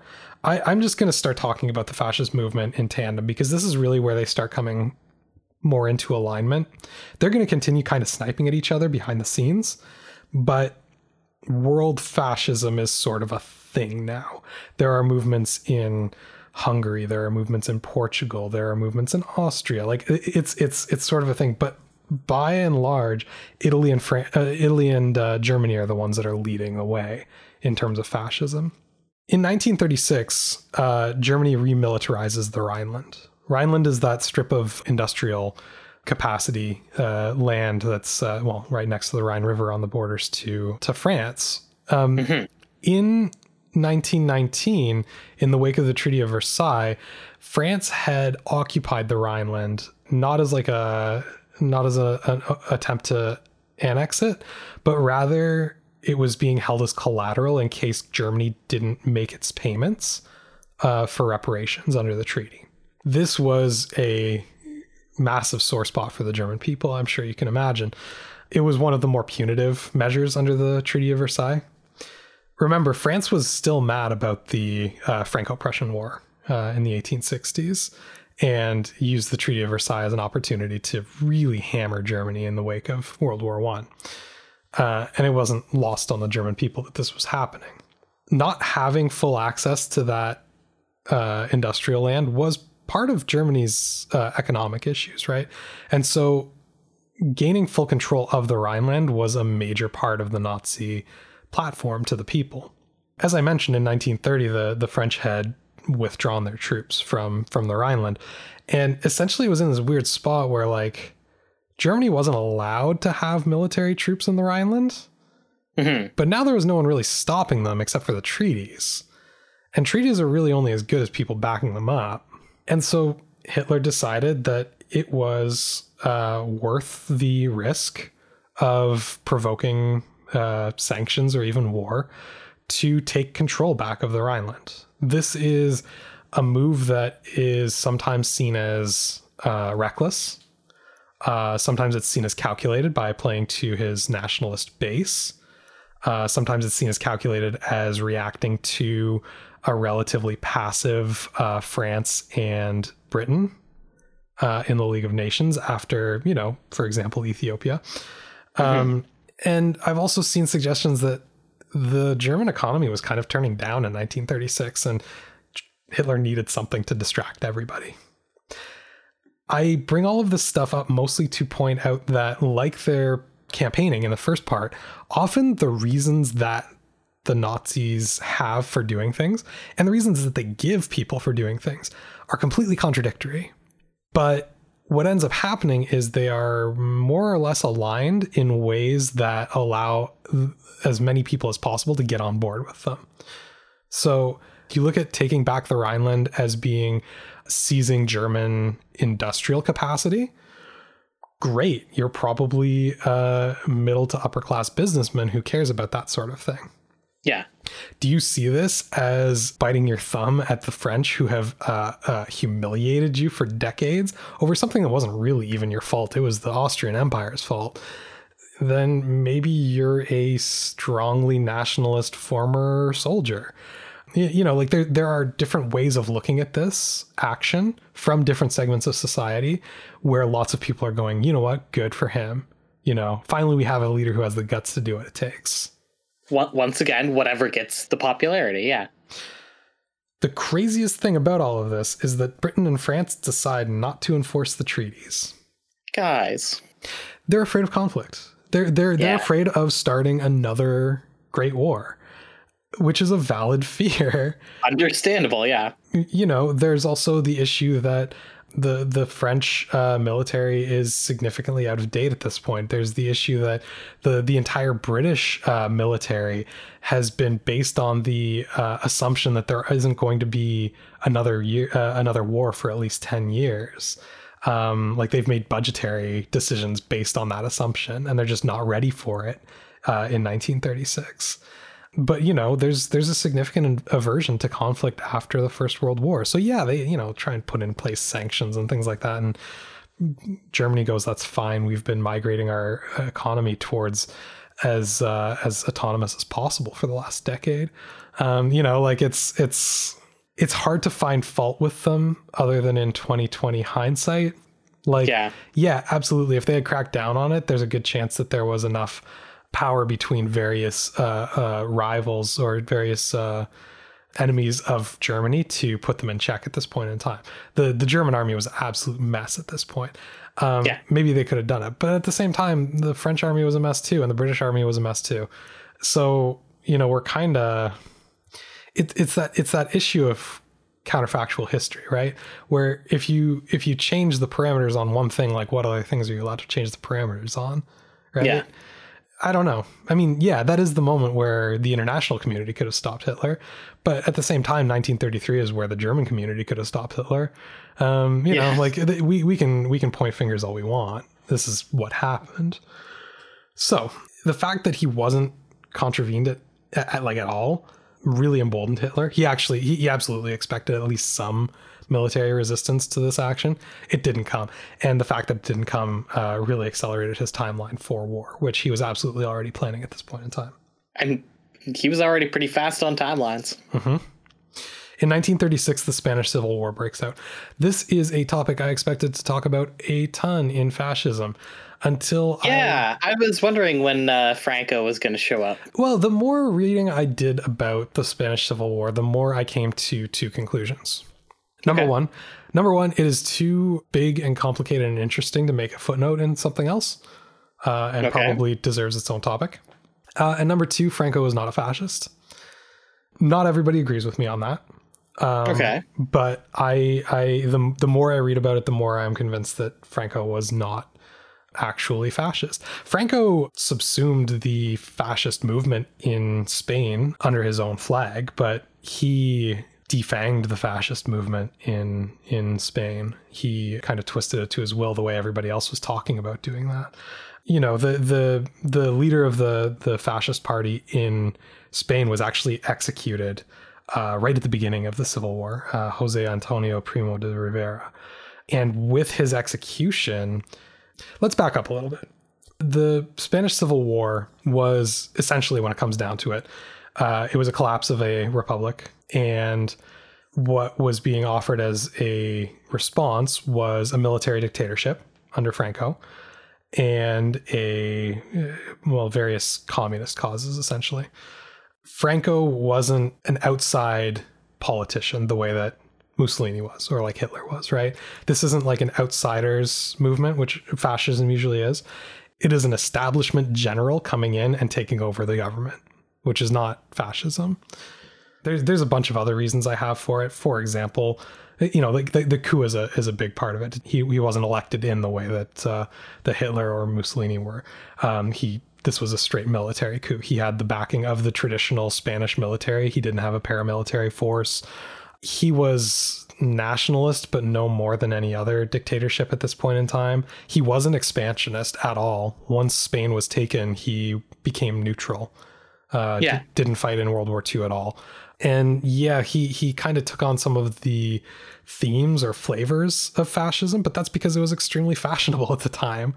It was really, really popular. And he was creating a coalition of right-wing forces to lead the country. And that included a sizable fascist party. And while he made the fascist party like the only legal party, he also completely removed all of their leadership and all of their revolutionary tendencies. So yeah, I don't believe that Spain was actually fascist, despite using the language occasionally. And the direction that Spain took after the Second World War just continues to demonstrate that the only thing that Franco really cared about was Franco, not about any sort of fascist ideals or fascist systems. So that is very interesting. Yeah, and it's well worth discussing, I think, at some time that isn't next month, because I'm done talking about fascism and right-wing authoritarianism for a little bit. But that's okay. Yeah, so the Civil War breaks out, and both Italy and Germany intervene against the socialists. This is really reminiscent of sort of Truman Doctrine, can't let socialism spread anywhere kind of thing. That's the justification that's being given. But what's actually happening is that both Italy and Germany are attempting to sharpen their militaries in actual combat experience, and doing so in a way that is legal, ? Because they're being invited by Franco. Italy wanted a Francoist victory. He wanted Franco in power. Italy committed over 50,000 men to this combat. Okay. Hitler didn't like Franco, really didn't like him. However, and this will sound familiar, he wanted mainly to prolong the conflict so he could maintain tension in the Mediterranean without antagonizing Britain and France. So the longer that war goes on, the harder it is for Britain or France to set up any sort of supremacy within the Mediterranean because of the constant conflict. And also, it also helps Italy to expand their navy, which is frankly the best thing about their military in the years leading up to World War II. Yeah. In March of 1938, you get what's known as Anschluss, which is the German annexation of Austria. Austria actually had a fascist government before this. The movement to bring Austria in is, again, multifaceted. On one hand, it's like, let's get all German people under the same banner. Aryan superiority, et cetera, chosen people. On the other hand, like, Austria had a lot of iron and access to oil and other like strategic materials that are really important for building military. Yeah. So again, you talk to Hitler, and it's about, repatriating the land that he was born in and uniting the Germanic diaspora and all of this stuff. That's very much about like setting up Germany as a persecuted nation, right? It's redoing what should have been done under German unification. If you talk to somebody like Goering, it is, let's get that iron that we really, really need. There's also talk about Lebensraum, right? Like expanding the amount of land that German people have to live on. All of this stuff goes into it. Austria did not want to be, or rather the Austrian leadership did not want to be annexed by Germany. Despite being fascist, they wanted to be Austrian fascists. The chancellor at the time, Kurt, I'm going to get this wrong, it's like Schuschnigg, I think. My German isn't great. He went so far as to dismantle the single party state that had been set up under the fascists, re-legitimize the socialist parties, and raise the voting age in order to attempt to declare independence from Germany by referendum. So what he's doing there is letting socialists vote, raising the age because the Nazis are so popular with young people, and hoping that by having a referendum that shows that Austria is not willing to join Germany, that will give the international community enough to stand on that they can come in and defend Austria from fascist invasion. This backfires. I'm sure you didn't see this one coming. Again, this one I want to dig into because I want to. We talked about this another time too, but I'm always concerned about fascism being presented as this like, well, I don't know, everyone got weird and evil all at the same time for a while and then it went away. Like as though like it's not just a thing that happened in politics that real people got legitimately swept up with. Sometimes through passion, sometimes through lies, sometimes through malice, you know, like it's a very, very complicated thing. Yeah. I think a lot of times, to me at least, Austria and the annexation of Austria was presented as sort of the greater German state, right? Like this idea of unification of Germany. What really happens is that this Austrian referendum is proposed. And before it even begins, there are accusations from German Nazis of attempted election fraud by the Austrian fascists, that they are going to rig this election, that no matter how it comes out, it doesn't mean anything because they will have cheated. And they also claim that there are reports of riots in Austria that are being suppressed by the government. Okay. That, the Austrian state doesn't want you to know about. But in fact, the Austrian people actually do want to join Germany, no matter what any referendum says, and they are being attacked for it by the Austrian state, and magnanimously decide to send troops to restore order in Austria at the request of the Austrian people. Gotcha. You see how that works? Yep. This is also a test of their new military apparatus. The invasion is incredibly sloppy. But there is a kernel of truth in what they said, which is that there are a lot of Austrian Nazis who welcome the arrival of the Wehrmacht. It's, it's not everyone who wants to stay independent. Hitler looks very strong at this point in time. And there are a lot of Austrians who would rather be on his side than against him. So when the army arrives, originally Hitler was planning on keeping Austria sort of like a client state, like a puppet regime. Okay.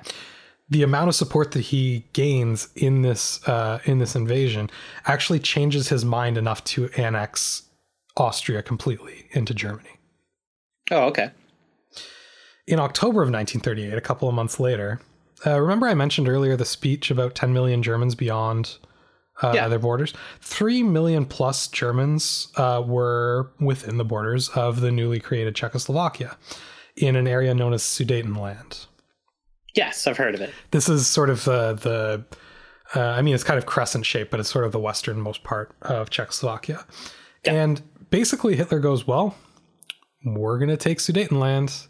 People in Sudetenland want to join Germany. Like it's very much like similar rhetoric, like we're just giving them what they want. Like who are we to stand in the way of the destiny of German people? That kind of thing, right? Yeah. Britain and France go like, oh, okay, like he's actually gonna invade Czechoslovakia. Maybe we need to do something about this.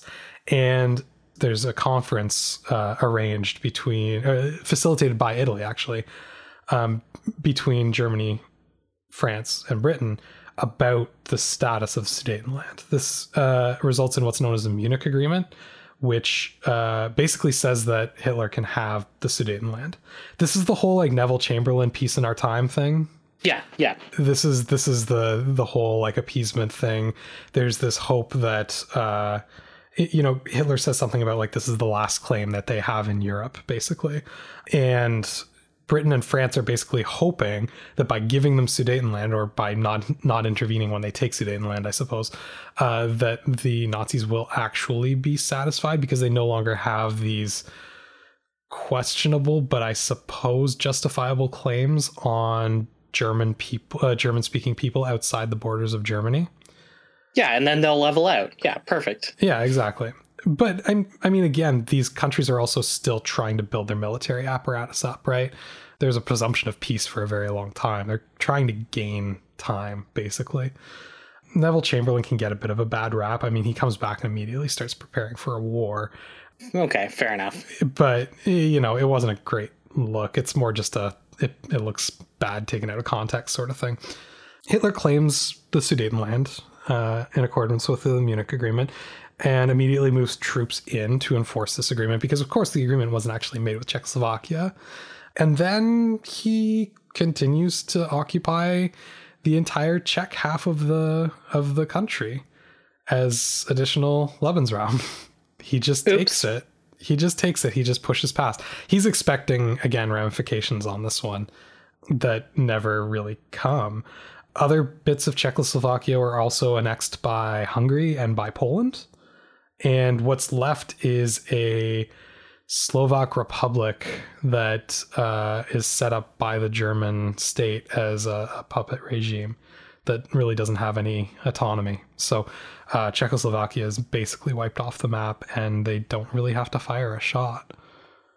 On the 7th of November, 1938, a 17-year-old Jewish teenager who is the son of Jews who were deported to Poland from Germany walks into a German embassy in Paris, asks for an appointment with a diplomat, is brought in to see somebody, and shoots him 5 times in the chest. This assassination of a Nazi diplomat by a Jewish teenager has terrible, terrible consequences in Germany. This is Kristallnacht, Night of Broken Glass, or Crystal Night. The name comes from the windows that are broken in Jewish businesses. Over 7,000 businesses are smashed or burned in Germany. Several hundred, often historic, synagogues are burnt and destroyed. We talked earlier about there being an official boycott on all Jewish businesses. Were they surviving mostly because of the business of other Jewish people, or?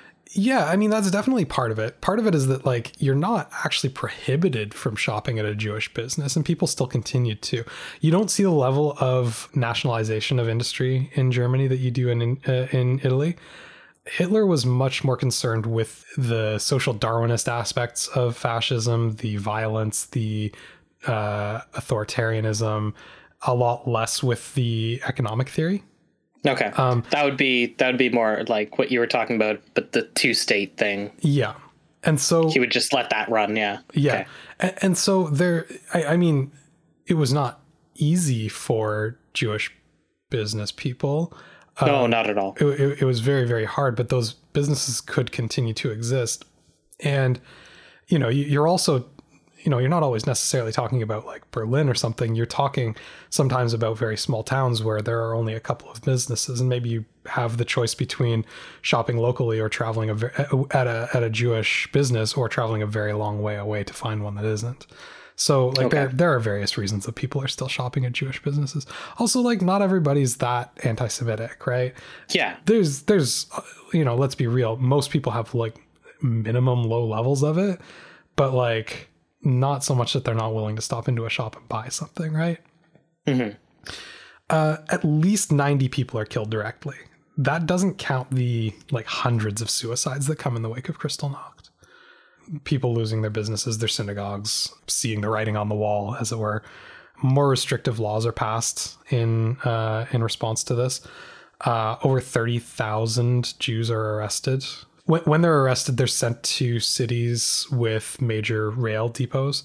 They haven't decided what to do with them yet. There's actually a thought that the plan might be to ship all Jewish people to Madagascar early at this or in this phase of planning.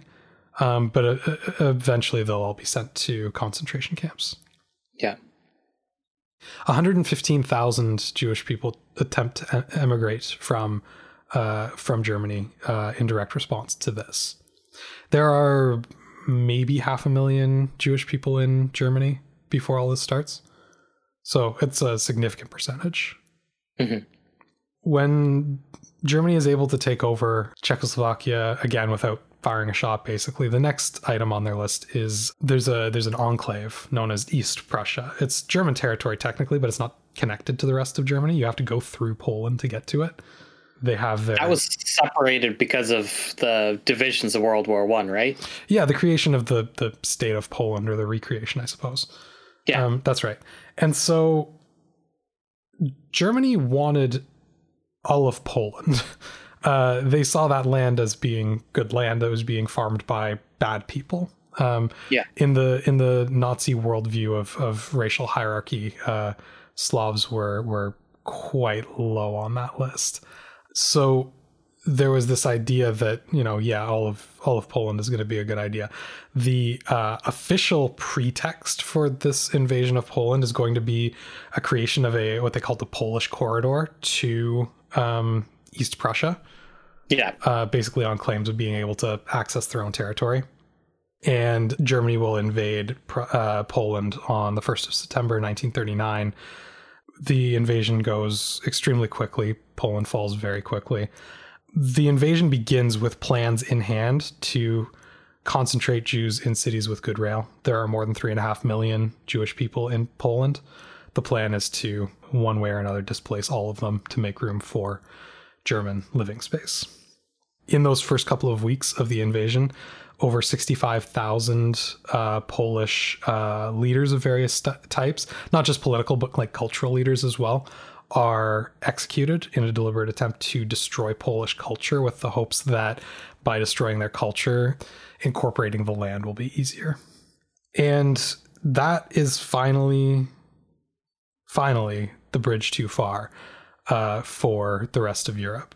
Britain and France declare war shortly thereafter, shortly after the invasion of Poland, and that is the beginning of World War II.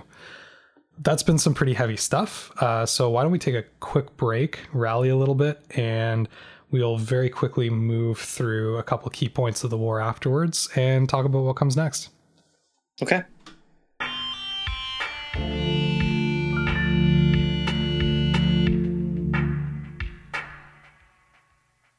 Back on HI 101 here with Ethan Blesky. Hi. And World War II has begun. I don't want to get too bogged down with World War II. I've had this conversation with you a couple of times regarding this topic as a whole. We're not here to talk about World War II. We're here to talk about fascism. World War II just happens to be an inevitable part of it. So I want to keep a pretty focused scope as we go through this part. Yeah. Mainly what I want to focus on is some of the decisions that are made by the Axis powers and how it relates to fascism as a worldview, as an ideology, things like that. All with this focus again on momentum, right? Like, as long as these powers keep offering their citizens something, they tend to retain authority. But stagnation is almost as bad as actual defeat. And they're going to very much have that in mind as we go along. All right. Poland has been invaded. It's also invaded, by the way, from the east by the USSR a couple weeks later. Germany and the USSR have a peace treaty. It's known as the Molotov-Ribbentrop Pact. It's mostly just fun to say. You don't need to know it. This was a bit of a surprise to the Allies because, fascists don't usually make alliances with communists. But as far as both Stalin and Hitler saw it, they were making an alliance of convenience with each other, basically to give each of them enough time to prepare for the inevitable face-off between them. Yeah. There's basically no action from Britain and France until at least May of 1940. They need to get ready. As we talked about previously, both of them had armies that weren't necessarily ready to fully mobilize for total war. And they're going to take these months to get prepared. In December of 1939, you're going to see the mandate for Jews to wear the Star of David at all times. These early years of the war and preceding the war saw, as we talked about, a lot of attempts to emigrate from Germany. It's worth noting that a lot of times these efforts at emigration are not successful because various countries refuse to take Jewish immigrants. There's about 250,000 Jews who emigrate to the United States in the war, in the years preceding the war. there are a lot of, but they eventually put a cap on how many people are allowed to emigrate. Yeah. There are a lot of other countries who have extremely limited numbers that are allowed to start a new life there. There are many cases of Jewish settlers being turned away, Canada included. There's a famous there was a ship called the St. Louis carrying 900 plus Jewish refugees that was turned away from multiple countries, Britain, America, Canada, all sorts. About a third of them ended up in concentration camps after they had to return to Germany. That's mostly just to say that anti-Semitism isn't special to Germany. I know I've stressed that a number of times in other places, but it's well worth keeping in mind as we go through this. It is really hard to convince a whole bunch of people of a threat that's completely devoid of any context. Yeah. But when you have a group that's so that has their prejudice so ingrained, or prejudices against them so ingrained as the Jewish people in Europe, doesn't take a lot to convince them that they might actually be enemies when thousands of years of history have been telling everyone exactly that. Yeah, it's really difficult stuff to grapple with. But while Britain and France are struggling to get ready for the war, in early 1940, Denmark and Norway are both invaded, mainly to guarantee the regularity of shipments from neutral Sweden of iron. It's just more material stuff. Yeah. It's not even like it was super necessary for, ideological purposes or strategic purposes. Nope, just got to keep the war machine going. May 1940, Netherlands, Belgium invaded on the way to France. Basically, it's a rehash of the path from World War One. Yeah. And in June of 1940, France, after a few weeks of fighting, is going to surrender. It's very quick. Because they circumvented the Maginot Line, right? Yeah, that's a big part of it. I mean, the Maginot Line gets made fun of a lot. Without getting too deep into it, it's really a lot of hindsight stuff, right? It's also a lot of like military history type nitty gritty stuff. The line wasn't that bad an idea. It just didn't work out for them. Those are kind of two different things.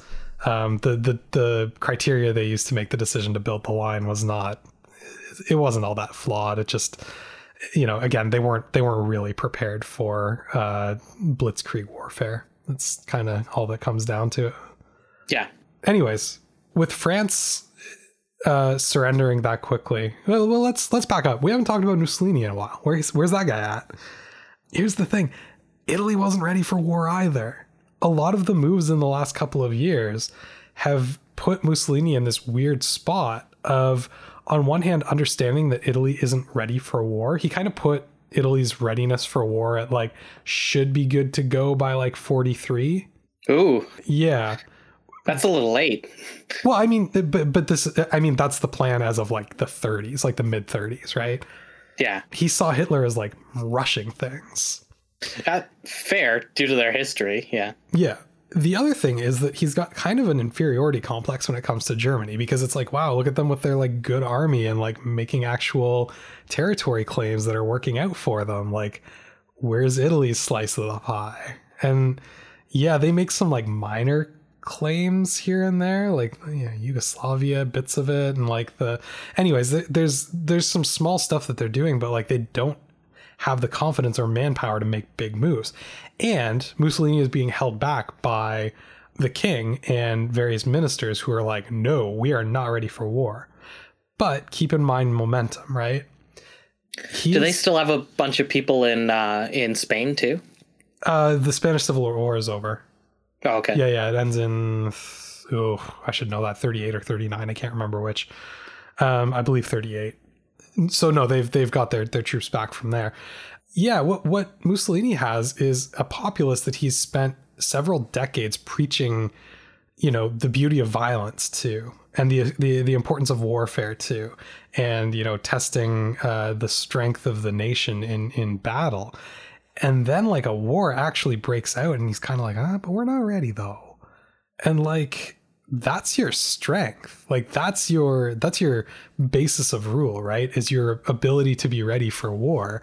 And he's spent all this time conditioning the populace to believe that. And he's not like, he can't back it up. And so he's in a weird spot when the war breaks out, which is he wants to join the war, but he knows he's probably going to lose it. So when France is invaded, Mussolini decides that he's going to jump in, but he's not going to jump in specifically on the German side. He talks about it as campaigning a parallel war, which is really semantics, but what it means is that he's not actually coordinating with Berlin at all. In an attempt to look like he doesn't actually need help from Berlin. Which is a bad idea. He joins the war he declares war against France like a couple of days before they surrender. Like he waits as long as he possibly can to make sure that he was technically at war with a surrendering France without actually having to commit any troops. Oh no. Keep in mind, like the other side of this too is France is a historical enemy of Italy as well. Remember all of those territory changes in like the south of France kind of thing. Yeah. So it's important for him to be in on this. Like if there's an opportunity for him to fight a historical enemy, he needs to be there taking it for image sake. So this declaration of war against France is done more or less with the assumption that France is going to fall quickly. They're going to make peace with Britain. War is going to be over. He's going to get some territory out of it, probably expand Italy, look real good. Everybody can go home happy, right? As we know, that's not what happens with World War II. Nope. Britain keeps fighting. Hitler, by the way, also tried to negotiate peace with Britain at this point. Hitler saw like, his viewpoint on Britain is really interesting. He didn't see them as like a natural enemy necessarily. He saw them as sort of a fellow Nordic race in a certain way. Yeah. He had a lot of admiration for the British Empire and saw them as, sufficiently white to be a friend and, all of that stuff that's kind of icky. But look, they had done a lot of injustices. Oh, yeah, absolutely. So he was hoping that Britain would just make peace with him and he could just have all of the continent and everything would be great until eventually he'd have to go to war with Stalin. But, we'll cross that bridge when we get there. Unfortunately, Britain was not interested in peace, like at all, even though this is after like the defeat at Dunkirk. Like it's a low point in the war for the Allies. Britain is basically alone at this point, but they didn't surrender. Instead, they moved the fighting to the Mediterranean. They decided that they wanted to contain the Italian fleet because they were worried about the Italian fleet supporting German trade. They already had blockades set up, in the Atlantic, right? Cutting them off from any trade overseas. If they could also cut off the Mediterranean, then they'd be completely cut off. Italy, still kind of like spoiling to like get in on this action a little bit, decides that they are going to attack Egypt, which is British territory, right? Yeah. They're also going to attack in Greece, which they see as like part of the expanded Italian sphere of influence kind of thing. They see a lot of like that former big Ottoman part of the Empire. Mediterranean. Yeah. Yeah. They see that former Ottoman Empire as like, free for the taking. But here's the thing. Things go really badly in Greece and Germany has to, mostly because of British Royal Air Force intervention, but it goes badly. And Germany has to intervene on Italy's behalf to keep them from losing to Greece, which was seen as kind of embarrassing. And then Italy's campaign into British Egypt, which again, they thought was going to be a cakewalk because it's completely cut off from Britain proper. Britain has other things to worry about. Yeah. The British forces managed to drive the Italians back into Libya again. And again, they need German intervention. And Hitler is really, really tired of cleaning up all of Mussolini's mistakes. He would very much like to just coordinate with them, but Mussolini won't do that. He would very much like Mussolini to just stop starting random invasions that he can't follow through on. But Mussolini can't not invade things, right? Like, it's impossible for him not to invade. And this isn't like a personality issue. This is a leadership style issue. This is an ideological issue that he's committed himself to and is having trouble actually following through on. at least in this era, Hitler is extremely popular among Germans for being able to follow through on his word. He's saying he's going to unite all German peoples, and he goes and he gets Austria and Sudetenland, right? Like that's, those declarations that he's making, he's actually making them happen. Yeah. And for the significant chunk of the German population that is on board with these ideas, he's seen as keeping those promises. Mussolini does not have that level of support in Italy. He's kind of embarrassing himself as often as he possibly can. But at the same time, to not attack would be a contravention of fascist principles to a point that the fascists risk losing significant support. So he's kind of in a damned if you do, damned if you don't situation. The British get pushed back into Egypt by the combined German and Italian forces, but mainly the German forces. This is Rommel, by the way, right? The tank battles in North Africa. They push Britain back into Egypt by 1942, but the campaign turns around, Britain gets support, and the North African campaign goes in the Allied direction. By 1943, Italy is driven out of North Africa completely. So not only did they fail to take British territory, but the German army was unable to help them retain their own territories in Libya. Okay. And in 1943, the Allies begin invading Sicily. Oh. That's right on his doorstep. See, they realized fairly early on after the invasion of France that war on the continent with Nazi Germany, at least at that point in time, is going to be very difficult. They do not have American support yet. They do not have a foothold in the continent anywhere. And they realize that very obviously Mussolini is the weak link here. You could try and get a foothold in France, which looks really, really difficult. Mm-hmm. Or it looks like a stiff breeze might topple Mussolini. So maybe we should just go through Italy. And what's directly north of Italy's borders? Well, not directly, but you get the idea. Italy gets you onto the continent is my point. Yeah. So that's kind of the thinking of the Allied strategy through 1942, 1943. In 1941, to back up slightly, after everything's buttoned down in the rest of the continent, Germany turns around and invades the Soviet Union. And I want to talk about that specifically because it is commonly held up as like, oh, that was a huge mistake. And it was, don't get me wrong. But the question that kind of comes up after that is kind of like, why would they ever do that? Like with Italy's war, Hitler can't necessarily stop.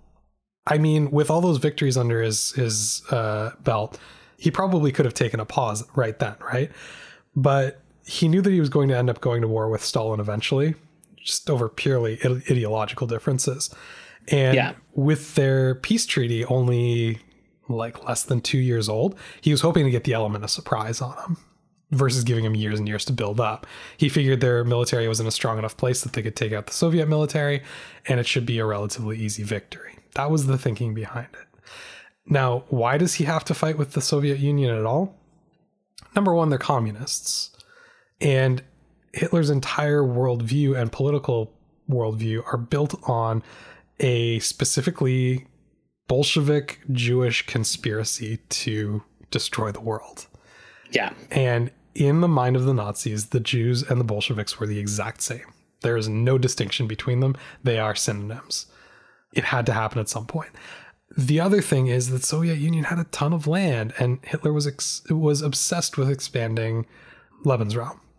Poland wasn't seen as enough. He wanted Ukraine, and he basically wanted all of the USSR as far as like the Caucasus Mountains. So like the good western chunk of Russia, the most arable land.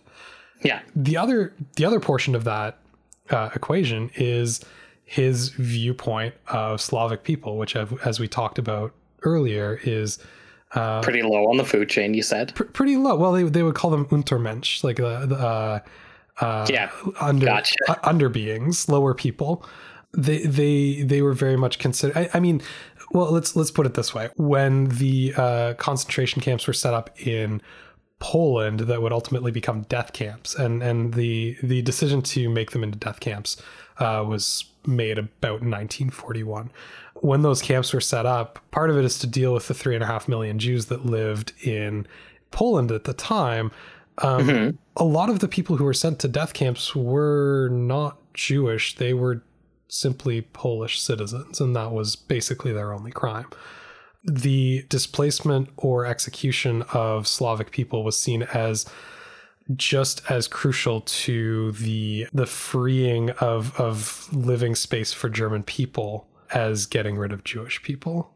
There were no enemies quite as high as Jewish people ever for the Nazis, but Slavic people took or sat very comfortably in the second tier after that, along with the mentally ill, Roma, homosexual people, communists, black Germans. It was, they started out with a small campaign of euthanizing the oldest Germans at the beginning of the war, which was violently opposed by the Catholic Church and other religious organizations. And those same people would be moved over to work in the death camps.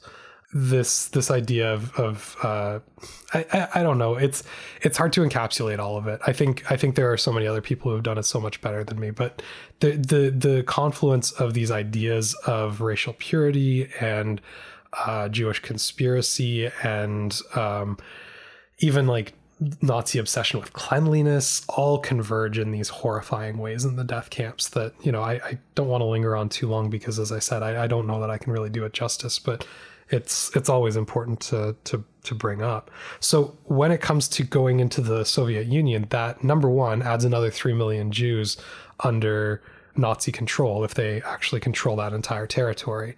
And they would they would expel Jewish people to concentration camps as they entered the Soviet Union. So it was ridding that territory of Jewish people, but it was also reclaiming it in their eyes from Slavic people who they felt that they would just kind of shuffle to Siberia and they could try and make a go of it there. Yeah, these policies of resettlement and extermination are roundly horrifying in every aspect. Yeah. By 1943, half of all Italian troops fielded in the war had been destroyed, either killed or injured. They were casualties. 50% losses. They had lost their African territories. They had no unsupported victories in the war. No major unsupported victories in the war, I should say. And the Allies had invaded Sicily and were on their way to the Italian peninsula. Mussolini had a real bad war. It went poorly for him. He was extremely depressed. He was often heavily medicated to the point that it was very difficult to get him to make any decisions on anything whatsoever. He lost the support of the general people because he had promised them victory and failed to deliver on it. He lost support of the fascist party for similar reasons, and Victor Emmanuel III no longer supported him. That's a bad time. It was bad enough that the fascist party voluntarily voted to ask the king to reinstate the constitutional duties of the prime minister, meaning that he was no longer a dictator. He could no longer act with impunity. He would be bound by the laws of the land. The fascist party asked for this. Ouch.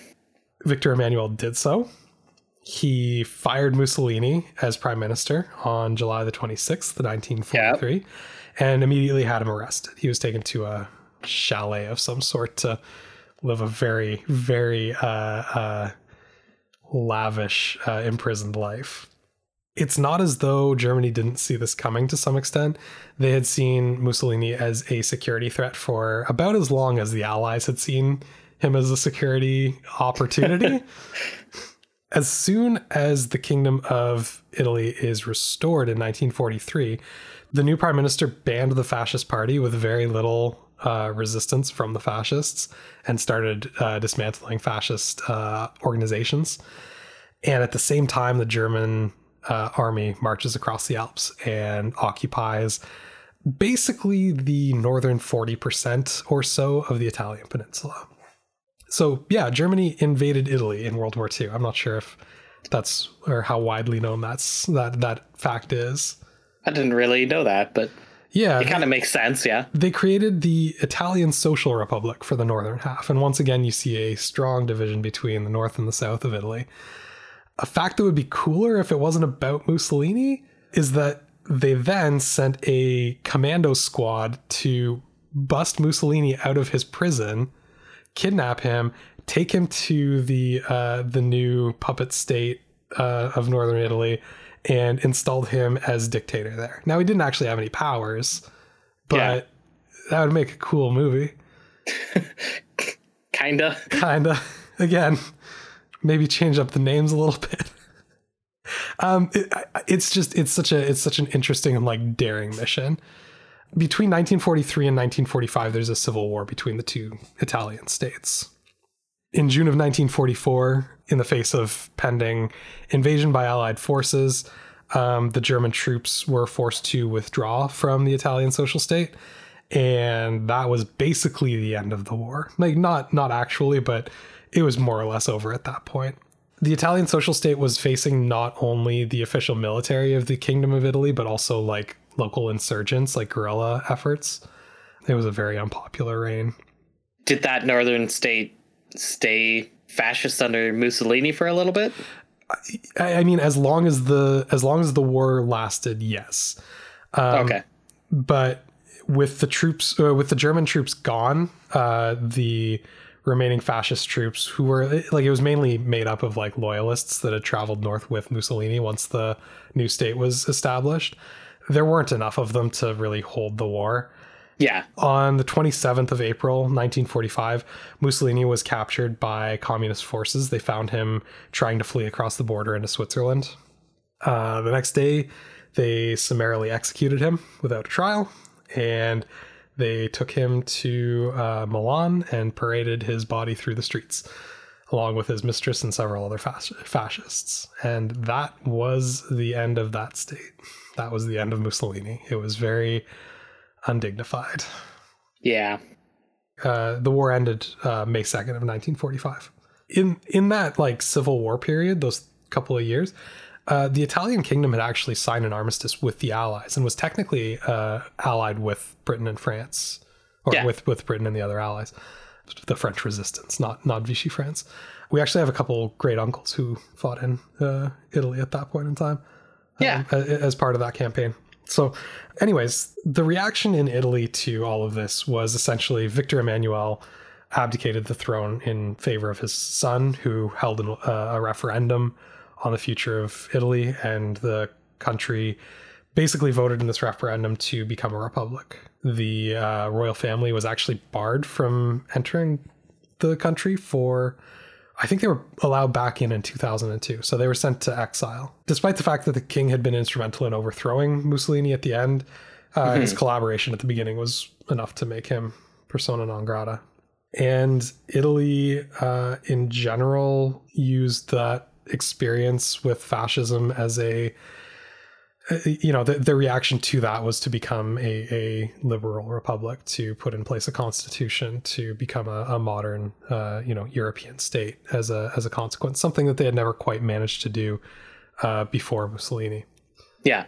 2 days after Mussolini was executed, Hitler died by suicide in his bunker in Berlin.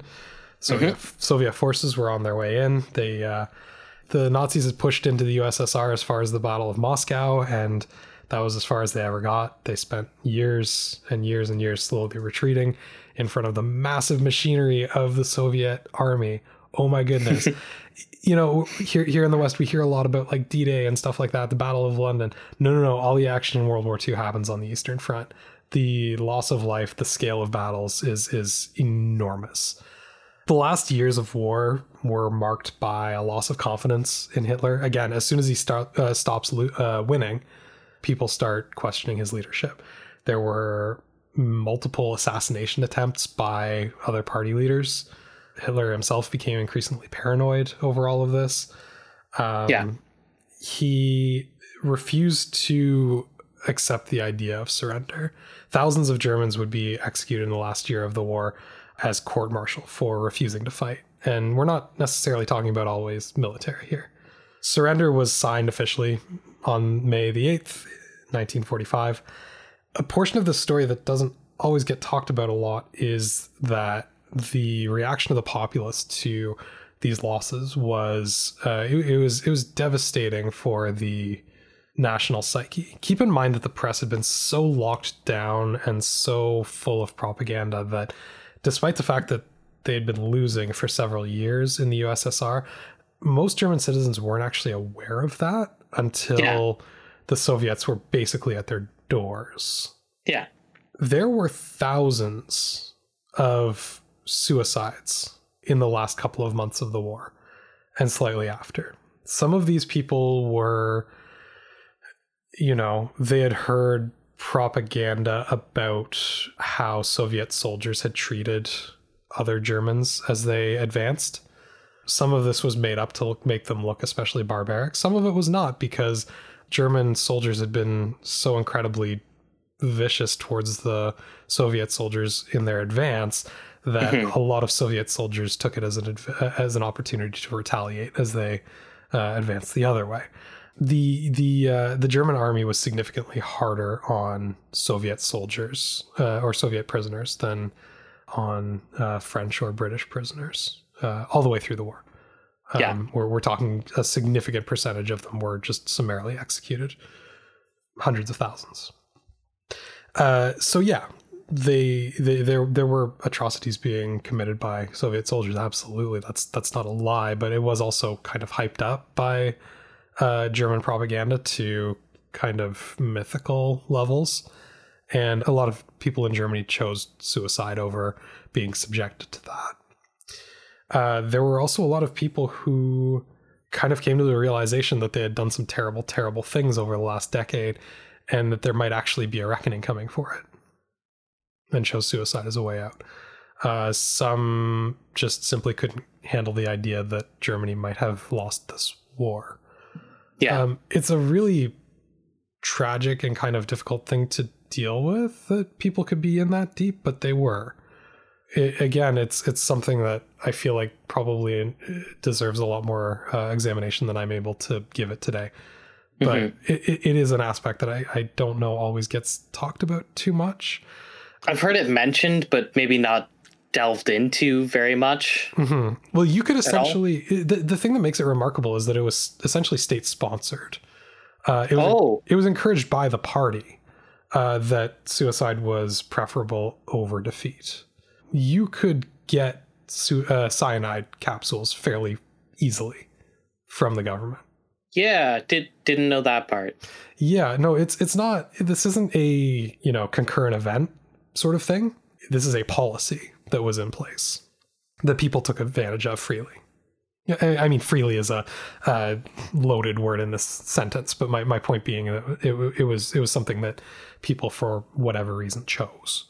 It's stuff like this that people point to when they talk about fascism or Nazism being a culture of death. It's not really an exaggeration so much as it is like there's an idealism here that is predicated on victory or death. Those are the options. Violence is good. Either you come out a winner or you come out dead. And those are the two options that you have to choose from.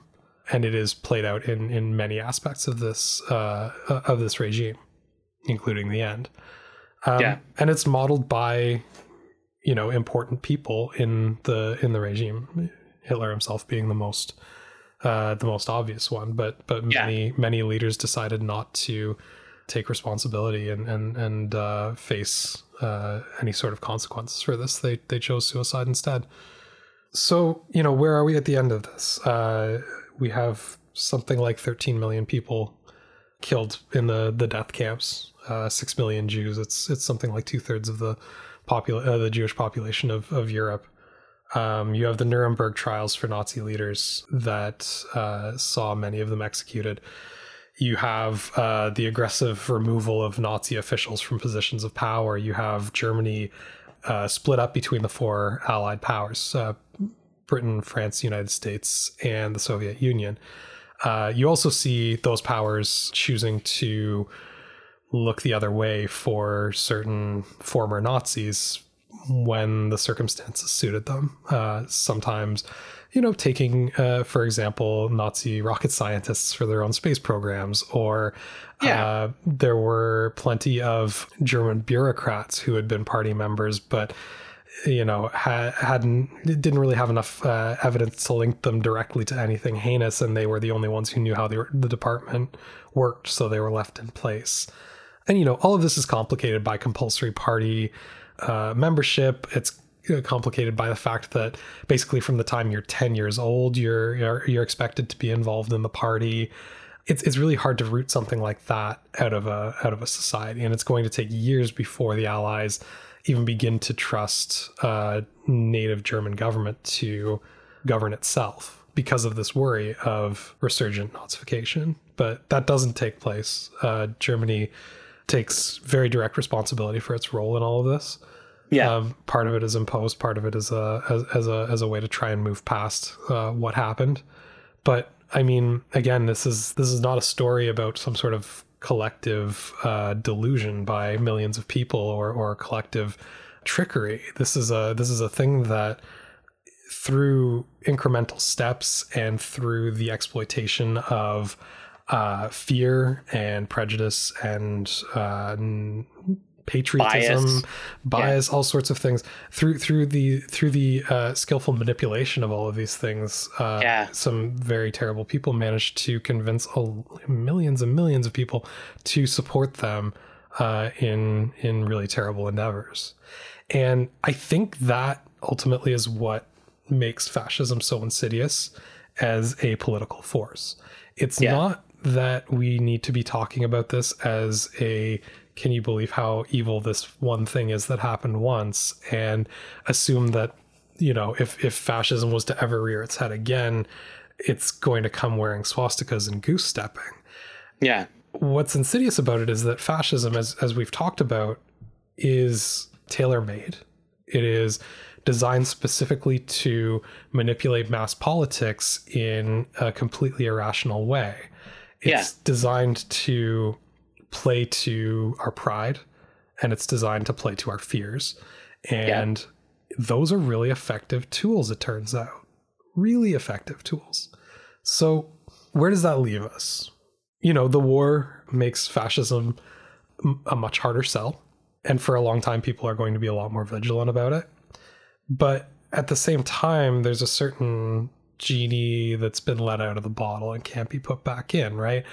We talked very early on about some prerequisites for fascism, things like the existence of fractured left, the existence of communism, the existence of a popular, like a mass politics movement. And then we talked about some other very specific things that come up that are also necessary, things like the failure of conventional government mechanisms, right? Yeah. But the flip side of that is that those things can happen anywhere, right? Like, you can have a crisis anywhere that an argument could be made that the regular mechanisms of the state aren't sufficient to rescue us from it. Mm-hmm. We're, everywhere is vulnerable to that to some extent. The idea that you can appeal to nationalists' sensibilities. I mean, nationalism is arguably the strongest driving political force of the 20th and 21st century so far. It's not hard to play on people's patriotism. The idea of setting up external enemies, like attacking us from within and activating that group defense kind of thinking, that's kind of hardwired into our brains to some extent, right? That's always going to be there. The attractiveness of blaming your problems on others is always going to be there, because that's a lot easier than owning up to the fact that it might be our problems to solve ourselves. Yeah, exactly. Feeling like a victim is something everyone can relate to. All of those things about fascism are still in existence.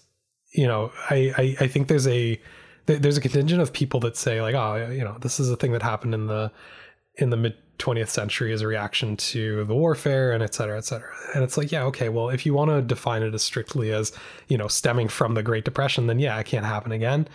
But when we kind of map the conditions of fascism, it turns out that, yeah, it can kind of happen anywhere that is a liberal democracy.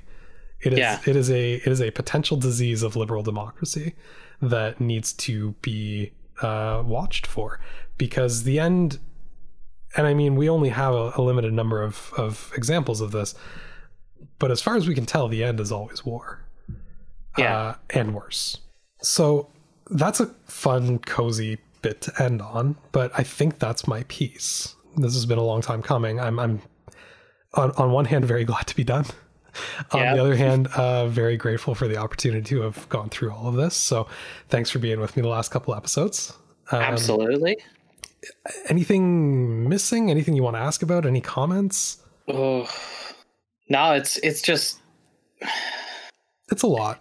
It's just terrifying how much of a social disease it is and how tailor-made it is to prey on everything that we have, Yeah. Well, I think the only... Using that fear, using that tribalism that we can't really help. Mm-hmm. And just... Yeah, I mean, that's not to say that there's nothing that can be done about it, right? Like that's no, not at all. But that's the one good thing that's come out of any of this, is that learning to recognize these patterns is really the only defense against it. Yeah, exactly. It takes concerted effort, it takes identification, and it takes vigilance. Yeah. And if that drops out, then it can rear its head again. Yeah. Yeah, exactly. And I think I said at the beginning that I think with fascism, there's two main traps that people fall into. They call everything fascism, or they don't think anything could be fascism. And one of the authors that I depended on most heavily for my research on this, his name's Robert Paxton. If anyone's done any studying on this, they'll know the name. It's not as though this is like some rare gem I pulled out. He's one of the leading authorities on this stuff. But one of the things that I found really interesting from him was his approach to the question of like, could fascism happen somewhere else, was essentially that like, well, fascism happens in, I believe he gives 5 stages for it, from low level, kind of the existence of some fascist sentiments within society, to like full blown implementation of fascist rule. And his answer to it is like, well, it's really, really hard to get to level 5, but like also level 1 exists in basically every Western society. Because if you just identify some of those, authoritarian tendencies and nationalist tendencies and racist tendencies, those have not gone anywhere. What needs to be done is to basically keep it at that level 1. I mean, ideally there'd be none, but it's about degrees. That's what matters here. And so I found that useful to some extent. But yeah, it is sobering to think about. So what I was getting at earlier was, either the too much or not enough thing, right? Yeah, being aware of the fact that it is a potential, no matter how small, I think is important. I don't think we can just dismiss fascism as a thing that could never happen again. That's naive and dangerous. But at the same time, we can't just like call everything we don't like fascist. Like anything that's even remotely authoritarian or anything that we just disagree with ideologically. I think that's a really damaging tendency as well. Ideally, what would be nice to happen would be to identify some of these precursors in a widely understood and agreed upon manner. I know I'm asking for a lot here, but be able to say something like, hey, listen, being this concerned about immigrants, it's probably not a good thing. It's probably not a healthy thing. Or, being this obsessed with, conspiracies of who's running global governments without any evidence whatsoever. Like that's got some stuff to it that I don't really like. Or even to point out the dangers of something like eugenics, which pops up its head every, 5 years in some new way that everybody gets really excited about, and you kind of look at it and go, that's kind of creepy. Actually, I don't know if I like that all that much. The topics that we talked about leading up to all of this, I put everything in there for a reason, and I know we didn't necessarily touch exactly on every single one of them, but the shadows of them were there. Yeah. Social Darwinism and eugenics and anti-Semitism and some of the other ones that were like very specific to Italy and Germany. Like those are all there, and we went really deep on them because like those are the things that are being exploited by these fascists. Those are the context for these fascists. Now, some of those have nothing to do with the idea of it ever coming around again, right? The unification of Germany is no longer valid in terms of something we need to be aware of. But some of them still, they kind of still matter. We kind of got to think about them a little bit.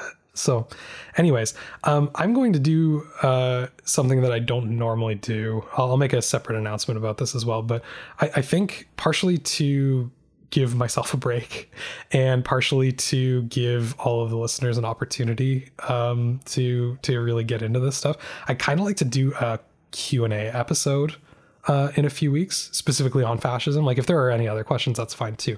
But I'd love to take some questions and maybe I'll get a couple of guests on to help me out with those and just chat about it a little more casually. But I know we covered a lot of ground. I know there's a lot of stuff missing, and I know people are going to have a lot of questions about this. So I think that's probably what we're going to do next time. So I'll just cut things off here. If you have any questions, maybe I can deal with them on that episode, and we'll go from there because this has gone long enough. But anyway, that is fascism. Yeah. Again, I'm just really grateful for the opportunity to do this series. So thanks for coming on and bringing it home with me. Yeah. Thanks for having me.